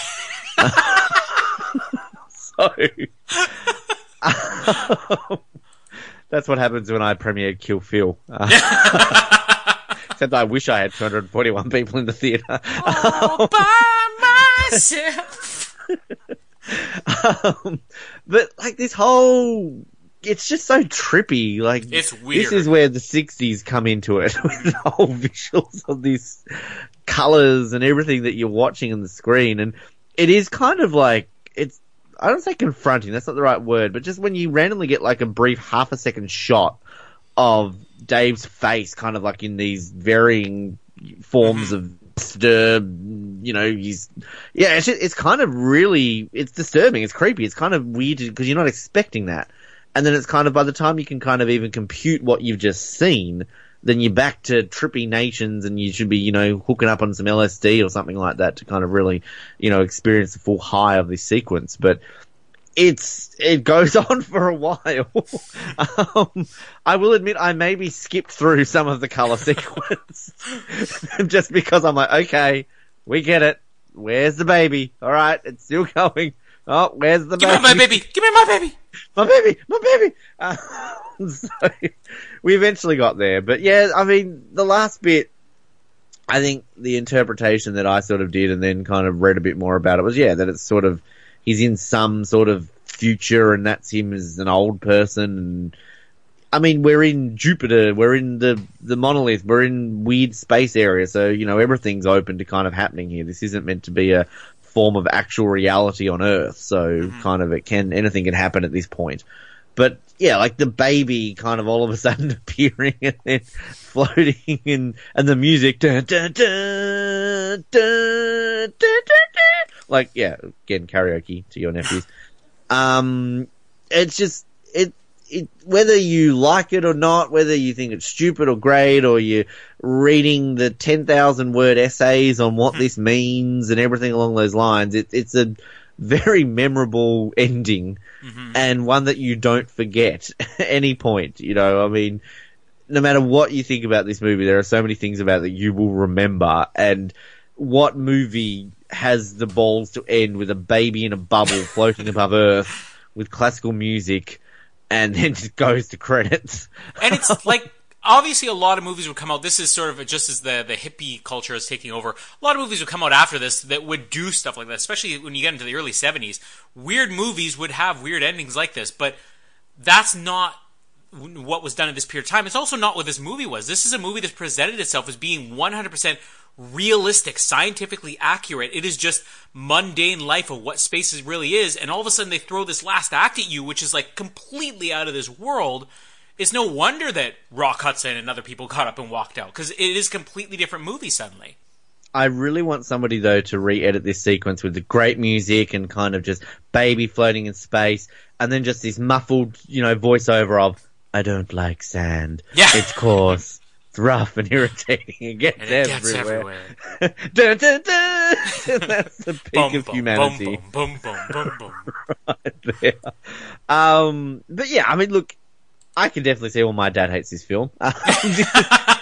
This is a movie that I feel I should dislike, but I don't. Maybe that, again, if we had done this recap like straight after I watched it, I might have been like, what? Yeah. What did I just watch? Yes. But having a week to interpret this film, I feel has been good for my enjoyment level of this movie, I guess. Yeah, because, like I said, when I first saw this when I was 18, I wouldn't say I was completely blown away by the first. I definitely got up to this whole Stargate sequence, and at that point, before it got really weird, thought to myself, this is good. It's not great. I don't get what the big deal is. And then when this was over, it takes either a week or watching it a second time, because I think anybody watches this the first time, and there's a lot of movies where you'll finish a movie and you'll sort of think, okay, let me think, what is that ending supposed to mean? That ending was fascinating. What's it supposed to mean? Like, take a movie like Inception. People watch that final scene of the thing spinning, and they're like, okay, so what's it supposed to mean? They know what it is. This last act is so out of left field, and it is so open-ended, and nothing here is spelled out for you, that you literally will finish this movie going, all right, okay, this is my moment. This is where I figure out what the plot is. Okay, pot in a hotel room. Old man. Another old man. Another old man? What's with all the old men? Why is he becoming them? That fetus is on the bed. I hope that they have rubber sheets, because that's going to leave a mess. Why is it in space now? It's just question after question after question, and you are left with nothing in this movie to make you understand it. It really does take a week or more, or watching the second time, or watching 2010, to even start to comprehend what this is supposed to be. And I think one of the interesting interpretations that, whether this is the intention or not, is that, obviously this place exists. You sort of said it like it's not reality. It exists outside of reality. So is this him, that he will spend his entire life there inside this monolith, and he's just viewing all these things? But because it's outside of reality, it's also outside of time. So he can both see and be older and younger versions of himself. What is the whole reborn thing? That's sort of a different conversation, which we'll get to in a second. But it's so open, so many ways you could interpret this. The thing that, again, I always forget about this movie, I'm going to say forget, I think I always assume wrong, and now I watch this and I realize they weren't invited here, and that's going to become really important when we get to 2010. They stumbled across this. They dug up a monolith on the moon. What the monolith was there for. Obviously, the monolith at the beginning was put there for the purpose of evolving these apes. These humans weren't meant to stumble across this. So it's like, is Dave being attacked? What is it? Who knows? But do you know anything about what happens post-2001 in 2010 or any of the other novels? Well, I think there was like a pretty big... wasn't there like a terrorist attack or something in 2001? And then I think in 2010 there was an Olympics in Vancouver, I feel. I think the Commonwealth Games might have been in India. Kubrick called it all! What a guy! I think that's what happened in 2001 and 2010. I'm not too sure. But do you know, No, like... the answer, no, any I of this, don't. or- Okay. Hopefully this isn't going to spoil too much for Oh, you. I'm excited. I'm excited now. But anybody who Roy doesn't want it Scheider spoiled... survives the shark and goes into space. That is exactly what happens. Oh, you son of a bitch, I'm going into space. We're going to need a bigger ship. We're going to need a bigger pod. We're going to need a bigger HAL. Oh. We're going to build an 18-inch HAL. I thought you liked size, Colin. Size doesn't matter, Dave. It's all about the redness of the eye. Let's take that how you will. Open for interpretation, people. Anyways, so Like all our podcasts. They had a baby at the end of that podcast. What does it mean? So it took 15 years before Arthur C. Clarke wrote the sequel to this, and I don't know if he ever had an idea in his head for a sequel or where this was going to go. In the end, I think there was 4 books in total. There was 2001, 2010, 2061, and then 3001 is the final one. And it's not like they form this big story that takes you for... I mean, I've read 2001 and 2010. I sort of know what 2061 and 3001 are about. But they're all sort of just looking at the same idea of what is this alien race, what is their purpose from the point of view of different characters. So in the second one, it becomes, Haywood Floyd, this doctor with Stanley Kubrick's daughter at the beginning of the movie. And I guess the one thing that's very important to note is that the sequel, the movie that got made only 2 years later in 1984 with Roy Scheider in it, well, the most important thing is it's also got John Lithgow, and how great is John Lithgow? But also, Keira Dullea reprises his role as Dave, and it is different because we see him kind of reborn as a Star Child. For what I remember in 2010, the movie, you see him as himself when they get there. But that could also be the whole thing about he's existing outside of time. They're seeing him at a certain point of his time in the monolith. What Jupiter was all about was the same thing from the beginning with the monolith and the apes. So on a moon of Jupiter, what you see at the end of 2010 is they send another crew there to try to find out what happened to Dave in the first one. They eventually witness basically one of the moons of Jupiter. Jupiter itself gets destroyed, the planet, and becomes a new star, and one of the worlds there is given life. And the idea is that this alien race or whatever, that they, just like they did with the apes, they kind of like will accelerate the next stage in evolution of a species. And in this case, the whole thing with Jupiter was them creating a new world, and it sort of ends with them sending a signal to the humans saying, you can have any planet or any star out there, but this one is just for these people, like the Europans, the Jupiter people or whatever. So what the monoliths are for is sort of spelled out as these are some type of device that's used by these aliens, the most intelligent beings in the world, and that they will use this to create life, to evolve life, and whatever, and so on and so on. It is really interesting when you get into it. 2010 is a very different movie. It's played more like still an intelligent science fiction movie, but kind of your typical 1984 sci-fi movie. It is easy to follow. It's not weird. It's not, focused on being super realistic, even though it still is semi-realistic. It's more of an entertaining movie, but something that would be worth checking out still. It's got Helen Mirren in it. It's got Helen Mirren, John Lithgow. 2 third watch actors, both Roy Scheider and Helen Mirren. There you go. I'm in. Yeah, there you go. We'll cover that next week here on the Oz Network. And Douglas Rain, hero and Godzilla. Yeah, and Hal does come back, and I believe this time Hal is a full-fledged hero. There's nothing villainous about Hal, but no, it's an interesting movie, and that's kind of what the story's about. Now, what the Star Child is there for? I don't remember this from the novel, but apparently at the end of the novel, what Dave, the Star Child, does above Earth is he actually destroys Earth with a nuclear weapon or something like that, or he launches a nuclear weapon. Classic or causes... Dave. Yeah. Hal's really rubbed off on him with this whole murder thing. But that's kind of where it goes, and a lot of people appreciate 2010 for what it is, but I think it's sort of like a Wizard of Oz thing. The Wizard of Oz is based on a book that had like 12 or 13 sequels.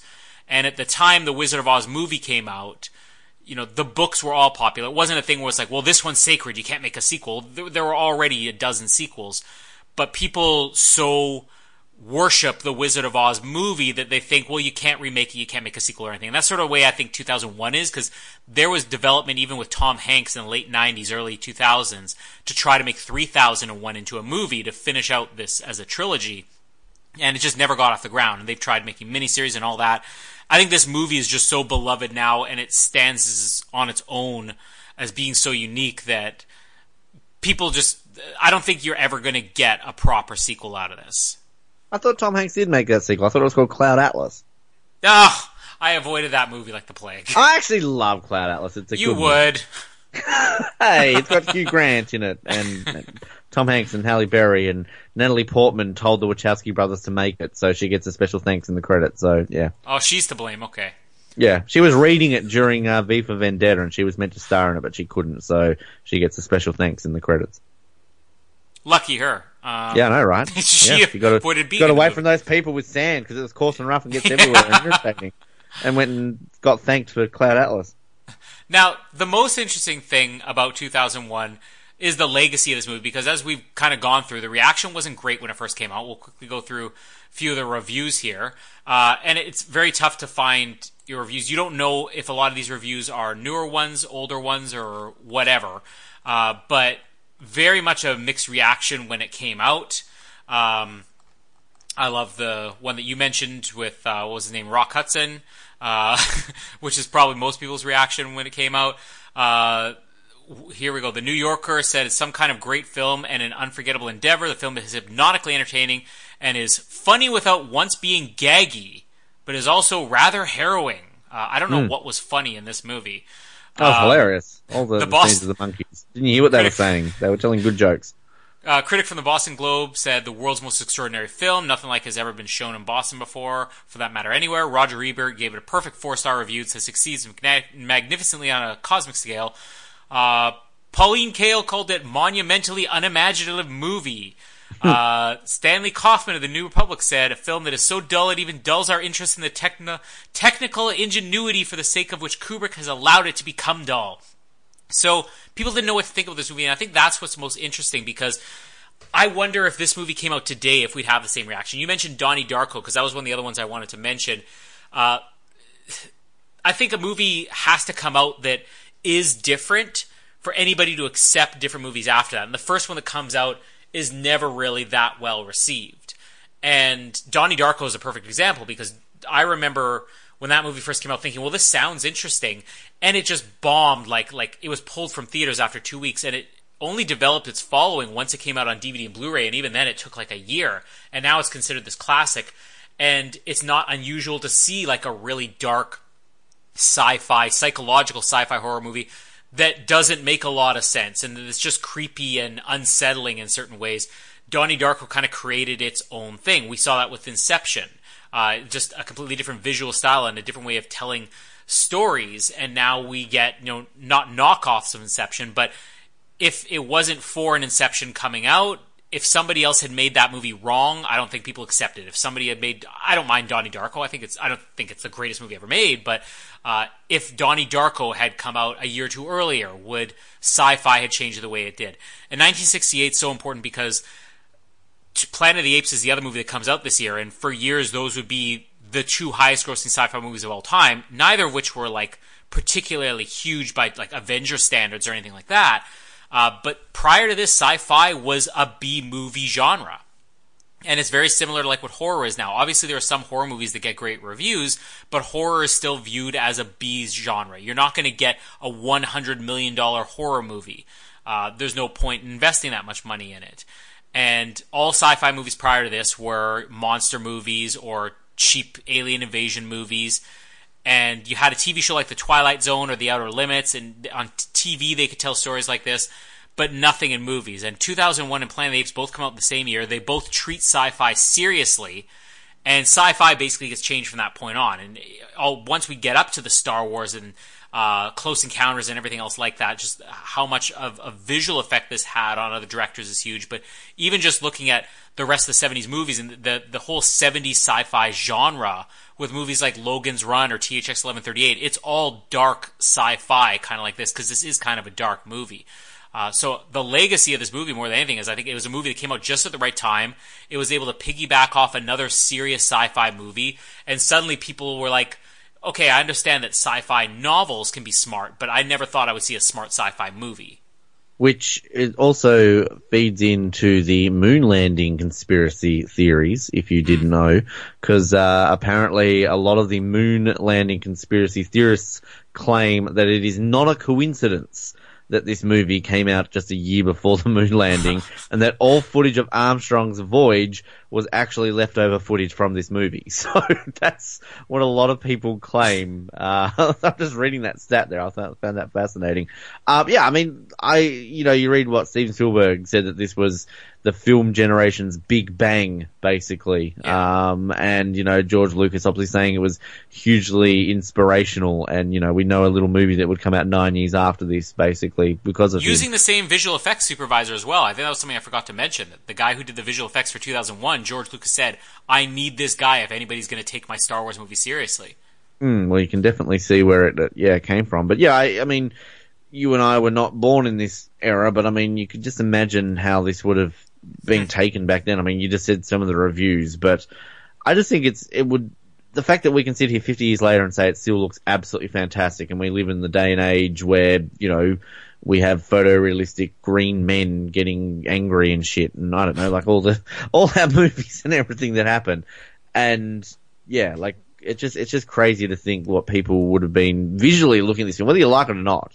It's just, crazy. I want to go back to 1968, invent the horse, and then ride to the movie theater and watch this with what was our lady's name who used to watch the James Bond movies? Oh God, I've gone blank. You know who I'm talking about? No. Deirdre or Dolores or something like that. Was it Dolores? No, it was Mildred. Mildred, yes. Who was watching James Bond movies in the 60s. Mildred, what did you think you'd do that? Oh, it's brilliant. I can see it. Oh, it's like I'm in space. Yeah. Well, another thing just to mention about seeing this on the big screen is that I'm actually upset I never have. Now, this looks great on a DVD. Yeah, I don't even have the Blu-ray of this. I just have the DVD. And looking at the DVD on my screen, it still looked incredible. I remember seeing this on TV, and it looked breathtaking. This was playing last year. They did a month where they showed, and they're doing it now with, what was it? They have like Saving Private Ryan being. They're doing their own anniversary month this year with Saving Private Ryan and other movies being played at the movie theater right by my house. But last year they had like a sci-fi one where I got to see George Lucas's first movie, THX 1138, in theaters. And then 2001 was, I think, the last movie they were supposed to have on like a Saturday morning. And I just happened to get the flu that day and didn't get to see it. But this is one of those ones where it's like, if I got the chance to see this on a big screen, I would take it. And I think anybody would take it, whether you like the movie or not, because it's going to look incredible. What I find interesting is the reputation of the movie, because one of the interesting history things is that this didn't do that well when they first started opening the movie, because there was this weird reaction to it. And it was only when some theater goers started to notice that a bunch of young people were showing up this movie, maybe smelling a little bit funny, maybe looking a little bit dilated in the pupils, that the business started to pick up. So they remarketed the movie and added the tagline, "The Ultimate Trip." And this has this reputation for being like, not a druggy movie, but like this is something that like people will go to 2001 high just so they could watch that Stargate sequence. I enjoy watching this movie completely sober. I've never taken any type of drugs in my life, but this movie still looks great. But I can't even imagine what people in 1968, with what they were taking in 1968, thought. Because did you read the story about the guy running through the screen? No, but I want to know about the story I'm gonna, guy running through the screen. Yeah, I'm going to see if I can find it here, but you may have to give me a second. The basic gist of it was when this movie was playing. Oh, here we go.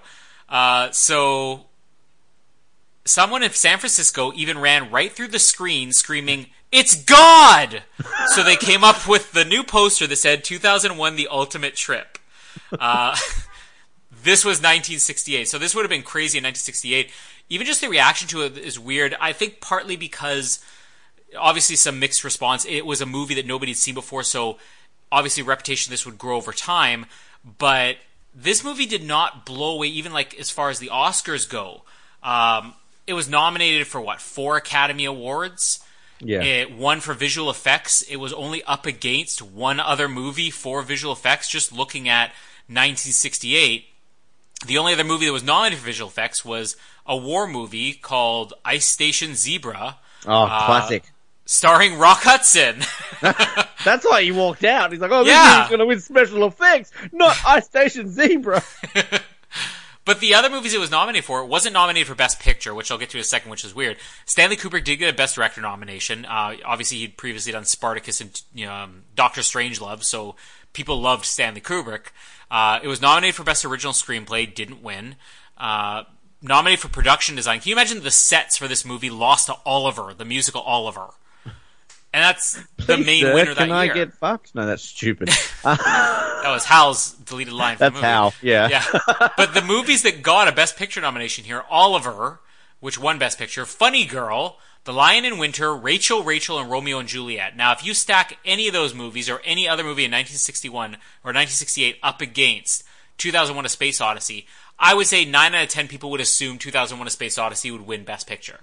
Yeah, and I think it was one of these lists that I have watched in the past, and it's like top 10 films that won the Best Picture that shouldn't have, and like what should have won it that year. And this was I remember seeing it for that one, and they were like, this wasn't even nominated, and how they're saying it was an absolute travesty. And, that's the one where always number one is Crash shouldn't have won it. It should have been Brokeback Mountain or something like that. But, I would have assumed, having watched this film, that it would have at least been nominated. But yeah, it's ridiculous to think that it hasn't been, considering that, Oliver, they've remade that, 3,000 times, haven't they?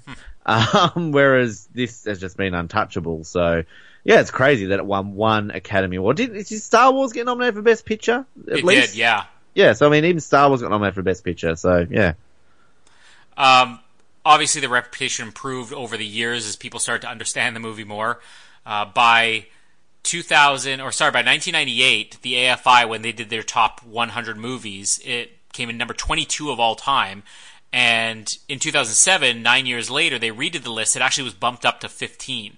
So this is sort of considered to be Stanley Kubrick's masterpiece.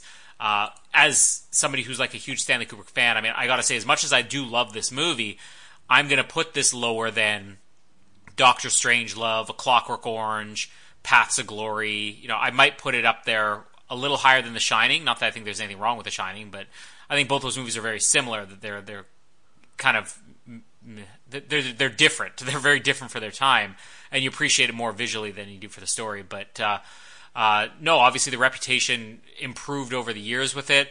What is this known for? Here's another thing we do. And most of these things are not going to be that funny, but I'll find whatever I can. So these are the plot keywords on IMDb. Monolith. You think this is a thing just for 2001? 2001 is number 1 for movies with Monolith, followed by Priest, starring Paul Bettany, 2000, which is higher than 2010, which is crazy. Abominable, Evangelion 1.0, You Are Not Alone, and a movie called The Monolith Monsters from 1957. Oh, we got to cover that one. Yeah. For movies with a plot keyword of year 2001, apparently the list is blank. It does not have any results, even though it is linked to 2001 A Space Odyssey. I was hoping for, I don't know, Jurassic Park 3 or something like that. Or Beaten to Death movies. What's your favorite movie where somebody's beaten to death? I think the IMDb is just down right now. Shawshank Redemption. This is also coming up with 0 things for beaten to death. We know there's something beaten to death in it. It's not working for any of them. Yeah, Soviet American. Okay, so I was able to click on one and it's down. We'll just read some of these here. Lip reading, Bone. Whoa, that was the fan fiction, not this movie. Birthdays. So the little girl makes a plot keyword in this movie. And Technophobia. There's fan fiction on that too. It's back. Technophobia, Jurassic Park #1, 2001 #2, iRobot #3, AI Artificial Intelligence, and Lego Jurassic World. One last thing just to mention on this, how this made science fiction very real and realistic, and obviously all the movies that came after that. Partly due to Star Wars, the popularity of Star Wars, Stanley Kubrick didn't have a problem with Star Wars, but maybe because he was sort of held as like the godfather of sci-fi for so long, when Star Wars came out and blew everything away, the way that movies changed to be more about sci-fi being blockbuster at the time, Stanley Kubrick always wanted, he had this desire for sci-fi to go back to being intelligent again. So he spent 20 years after Star Wars came out trying to develop AI, artificial intelligence, which eventually would come out after his death, directed by Steven Spielberg, who he met when he was filming The Shining and Spielberg was filming Raiders of the Lost Ark. Bless you. Bless you, Mallory. So it wouldn't AI be an episode without sneezing in the background. It's always Canadian women who sneeze, if you haven't Yeah, noticed. it is. Damn Canadian women. But that was sort of his lifelong goal, was that he wanted to bring sci-fi back to being intelligent. So his goal was to make artificial intelligence, the movie, not the real thing. And eventually was it? It passed him. And apparently the story was he gave Spielberg his blessing to make it before he died, saying, I want you to make this movie. I think ultimately what would happen is he died and his family said, well, you should make this. Have you ever, you said you have seen AI, Artificial Intelligence. Yeah. That's a movie where the third act falls apart. I think we can agree. I mean, that's dated just because it was when Haley Joel Osment was a thing. So, and Jude Yeah, Law, exactly. So. Yeah. But, I mean, I remember, again, loving the first 2/3 of that movie. Unlike 2001, I don't think the third act grows on you at all. But that would have been the I was sorry to final interrupt. I always got it confused with Bicentennial Man with Robin Williams, and I like Bicentennial Man better. I probably would agree. Although I like the first 2/3 of AI, Artificial Intelligence, more. But that's where Kubrick would go. Obviously, Kubrick would go on to do The Shining, which would probably become his most successful movie post-2001. But also, as we mentioned, Clockwork Orange and Barry Lyndon and Eyes Wide Shut later on, Full Metal Jacket. Anything you want to add before we rate this on 2001? Did your dad watch this more than once ever? No, I mentioned to him like yesterday or the day before that I was doing, stupid movie. And I actually watched this movie because initially we were meant to be recording a week ago, so I was like, shit, I better watch this. And I watched it about 1 o'clock in the morning, so like I didn't go to bed till like 4. There was that. But no, I wouldn't have a clue how many times Dad's seen it outside of the one time he complains about it enough. You keep mentioning The Shining. To me, I've never seen The Shining, but we recently watched Ready Player One when they've got the whole Shining stuff in it. And, the book's good, the movie's shit. So, do you hear that? I said the book's good. I listened to the audio book, but Ben listened to a book. Ready Player One, good book, movie, not so good. But anyway, that's where I was thinking of The Shining. I don't know where I was going with that. Let's rate this movie, Colin. Well, I'm going to buy it. And if you had asked me when I was 18 and saw this for the first time, I would have said, I'm not sure if I want to buy, rent, bin. And a week later, I probably would have said I would have rented it. When I watched it a second time, I would have said buy it. But now, I mean, I'll definitely buy this movie. And maybe I need to watch it more than every couple of years because I always will look back and think like, oh yeah, 2001 was good, but it wasn't great. And then I watch a movie, I'm like, no, this is a great movie. So definitely buy it for me. Well, you can't watch it every couple of years because it takes that long to watch it. So yeah, sorry. I started this one in 2014 and we finally finished it, so we decided to cover it. Well, you probably thought I was going to bin this movie. I'm not going to bin it, but I'm not going to buy it. I'm going to rent it. I mean, there was just, again, I'm probably renting it because it's been a week since I watched it. And, I mean, it wasn't absolutely terrible. There's definitely bits about this movie where I'm like, look at most people. And it's not a movie I would rush out to watch any time again soon because I have to clear my schedule for a few years. But I didn't absolutely despise it. And I think, again, as I keep saying, it's a beautiful film to watch. The music's great to listen to, and it's definitely something that you walk out remembering. So, I mean, between this and Grease, I mean, that's a tough one. Grease is more entertaining to watch in a sitting, but this is a much more memorable film in terms of what it's achieved for movies in general. So, and still has more story than Grease. Well, it does have more story than Grease. And without this, we would not have I Don't Like Sand. It's coarse, rough, and irritating and gets everywhere. So thank you, Stanley Kubrick. Yeah. And we also would not have Homer Simpson. Be careful, they're ruffled.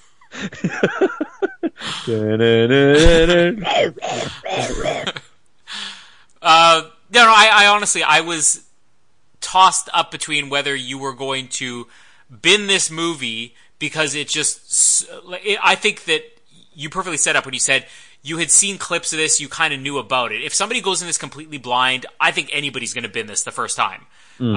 If they're sober and watching it, I guess. But for somebody who actually had some knowledge, I think that helps. You're not completely confused. So I was kind of hoping that you would see enough in this that you would rent it. But so you didn't let me down, Ben. You're smarter than I gave you credit for. Thank you. It all comes down to the fact that I learned about him at university. So, that's...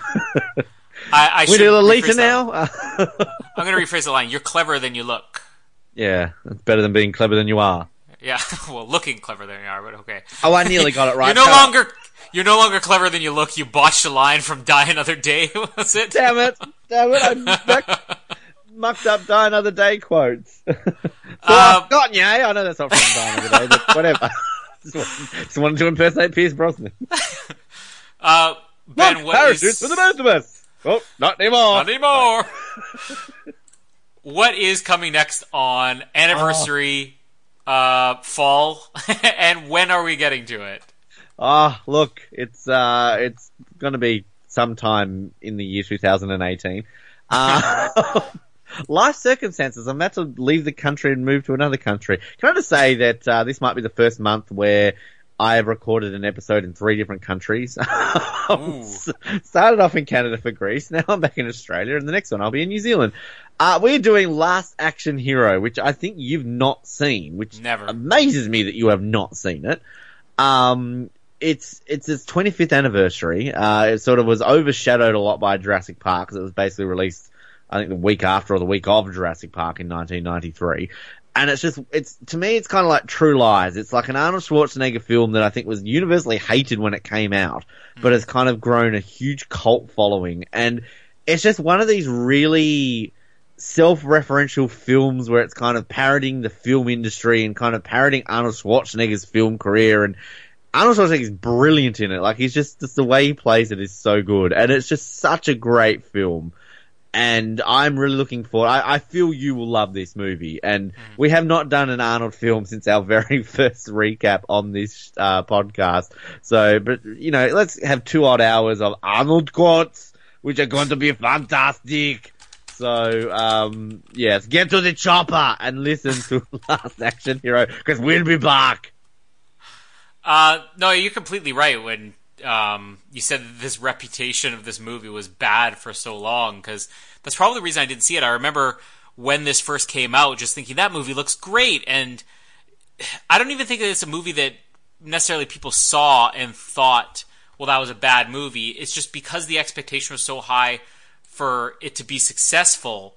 When it came out and made almost no money, it just sort of developed this reputation. Well, if a Schwarzenegger movie made no money, then it must be a bad movie. But I think when this started to develop that cult following, it's probably only been maybe within the last 5-10 years. And one of the reasons I've always been more excited to see this movie is because John McTiernan directed it, who's the guy that made Die Hard.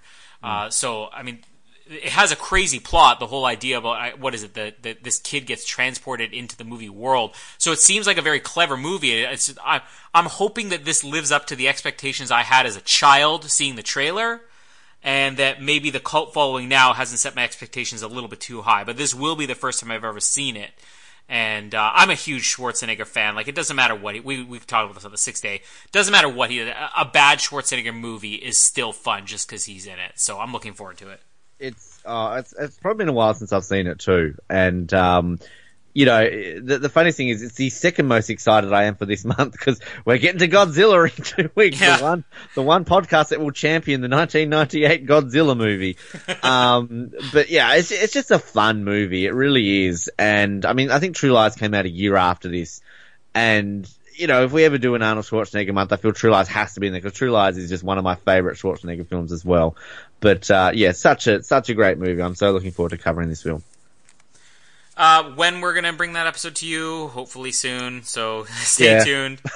We will have other things in the meantime. We've run into October already, so we should also mention, just like we did last year, Rossi and I are going to be covering some Halloween episodes, which I'll just clue you in on what all of them are going to be. So we're going to do at least 3 of these, maybe a 4th one if we have time.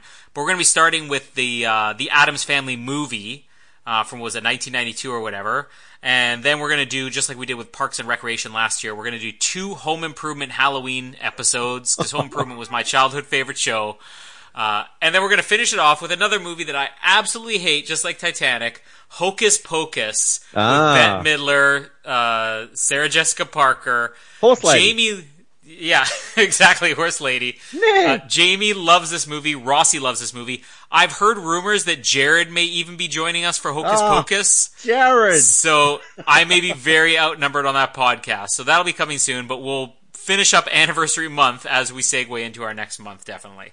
Are you interested in Hocus Pocus? I've never seen it, but I did see they put a thing up saying that they were making a new one for the Disney streaming channel. Well, you should do Practical Magic. I'd join you for a Practical Magic one. Sandra Bullock, Nicole Kidman, that's a great film. You know what's funny is that's one of the... Jamie has a list of Halloween movies she loves to watch, which includes Addams Family, Hocus Pocus, Practical Magic, and The Craft. And I honestly don't like... Well, I like the Addams Family movie, but I don't like Hocus Pocus. I don't like Practical Magic, and The Craft actually makes me nauseous when I watch it. Is it Casper set at Halloween when they have the big dance at the end, or is that's not? I don't remember.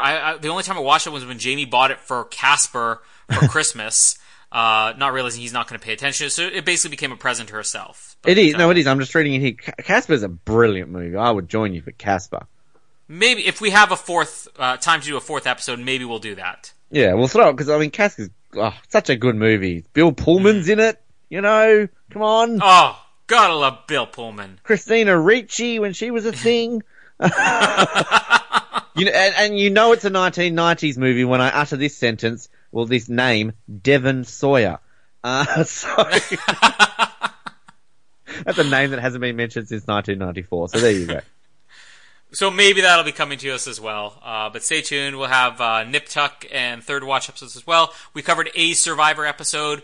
We may cover more this season. We'll see. It's actually been a good season, so I'm kind of excited about it. Lost is on hold for now, but probably coming Sorry back about soon, that, right? Lost fans. Lost is lost right now. But it is. We haven't given up. It is in the pipeline. It's just a scheduling issue with obviously Noah and I are busy little beavers outside of it, but Lost is coming back. We just hopefully will be able to tell you soon when it will be coming back. It'll be coming back eventually. If not, we'll find a replacement show. Yes. Like Alias, if anybody ever wants to cover Alias with me. Found, the sequel that didn't people know. Or Manifest, the new Lost type started watching it. Show. Have you started watching it? I haven't. I've got the first 2 episodes. I've been waiting to watch it with Jamie, so... It's okay. It's kind of like, remember they did Flash Forward and Under the Dome and The Event and all those things. I really enjoyed Flash Forward. Flash Forward was great, but the rest... Under the Dome. So, I mean, a show that I've actually, just on a real off topic, speaking of Lost, well, it's kind of there. Dominic Monaghan, great, Charlie, we love Dominic Monaghan. He's actually just been in an Australian TV series, which I'm just about to watch the final episode of. It's called Bite Club, and basically he plays a serial killer. He's a cop, but he's a serial killer. And you know he's a serial killer in the very first episode, so it's not like I'm spoiling it. And it's actually really, it's kind of got a bit of a Dexter vibe in aspects like, you know, this cop's like a serial killer, but unlike Dexter, he's not doing it for good. He's just a psycho bastard. So, it's actually pretty good to see Dominic Monaghan kind of on TV again. And also like on an Australian show. It's not bad. It's only like an 8-episode series, but yeah, it's not too bad. Also coming soon to the Oz Network. By far.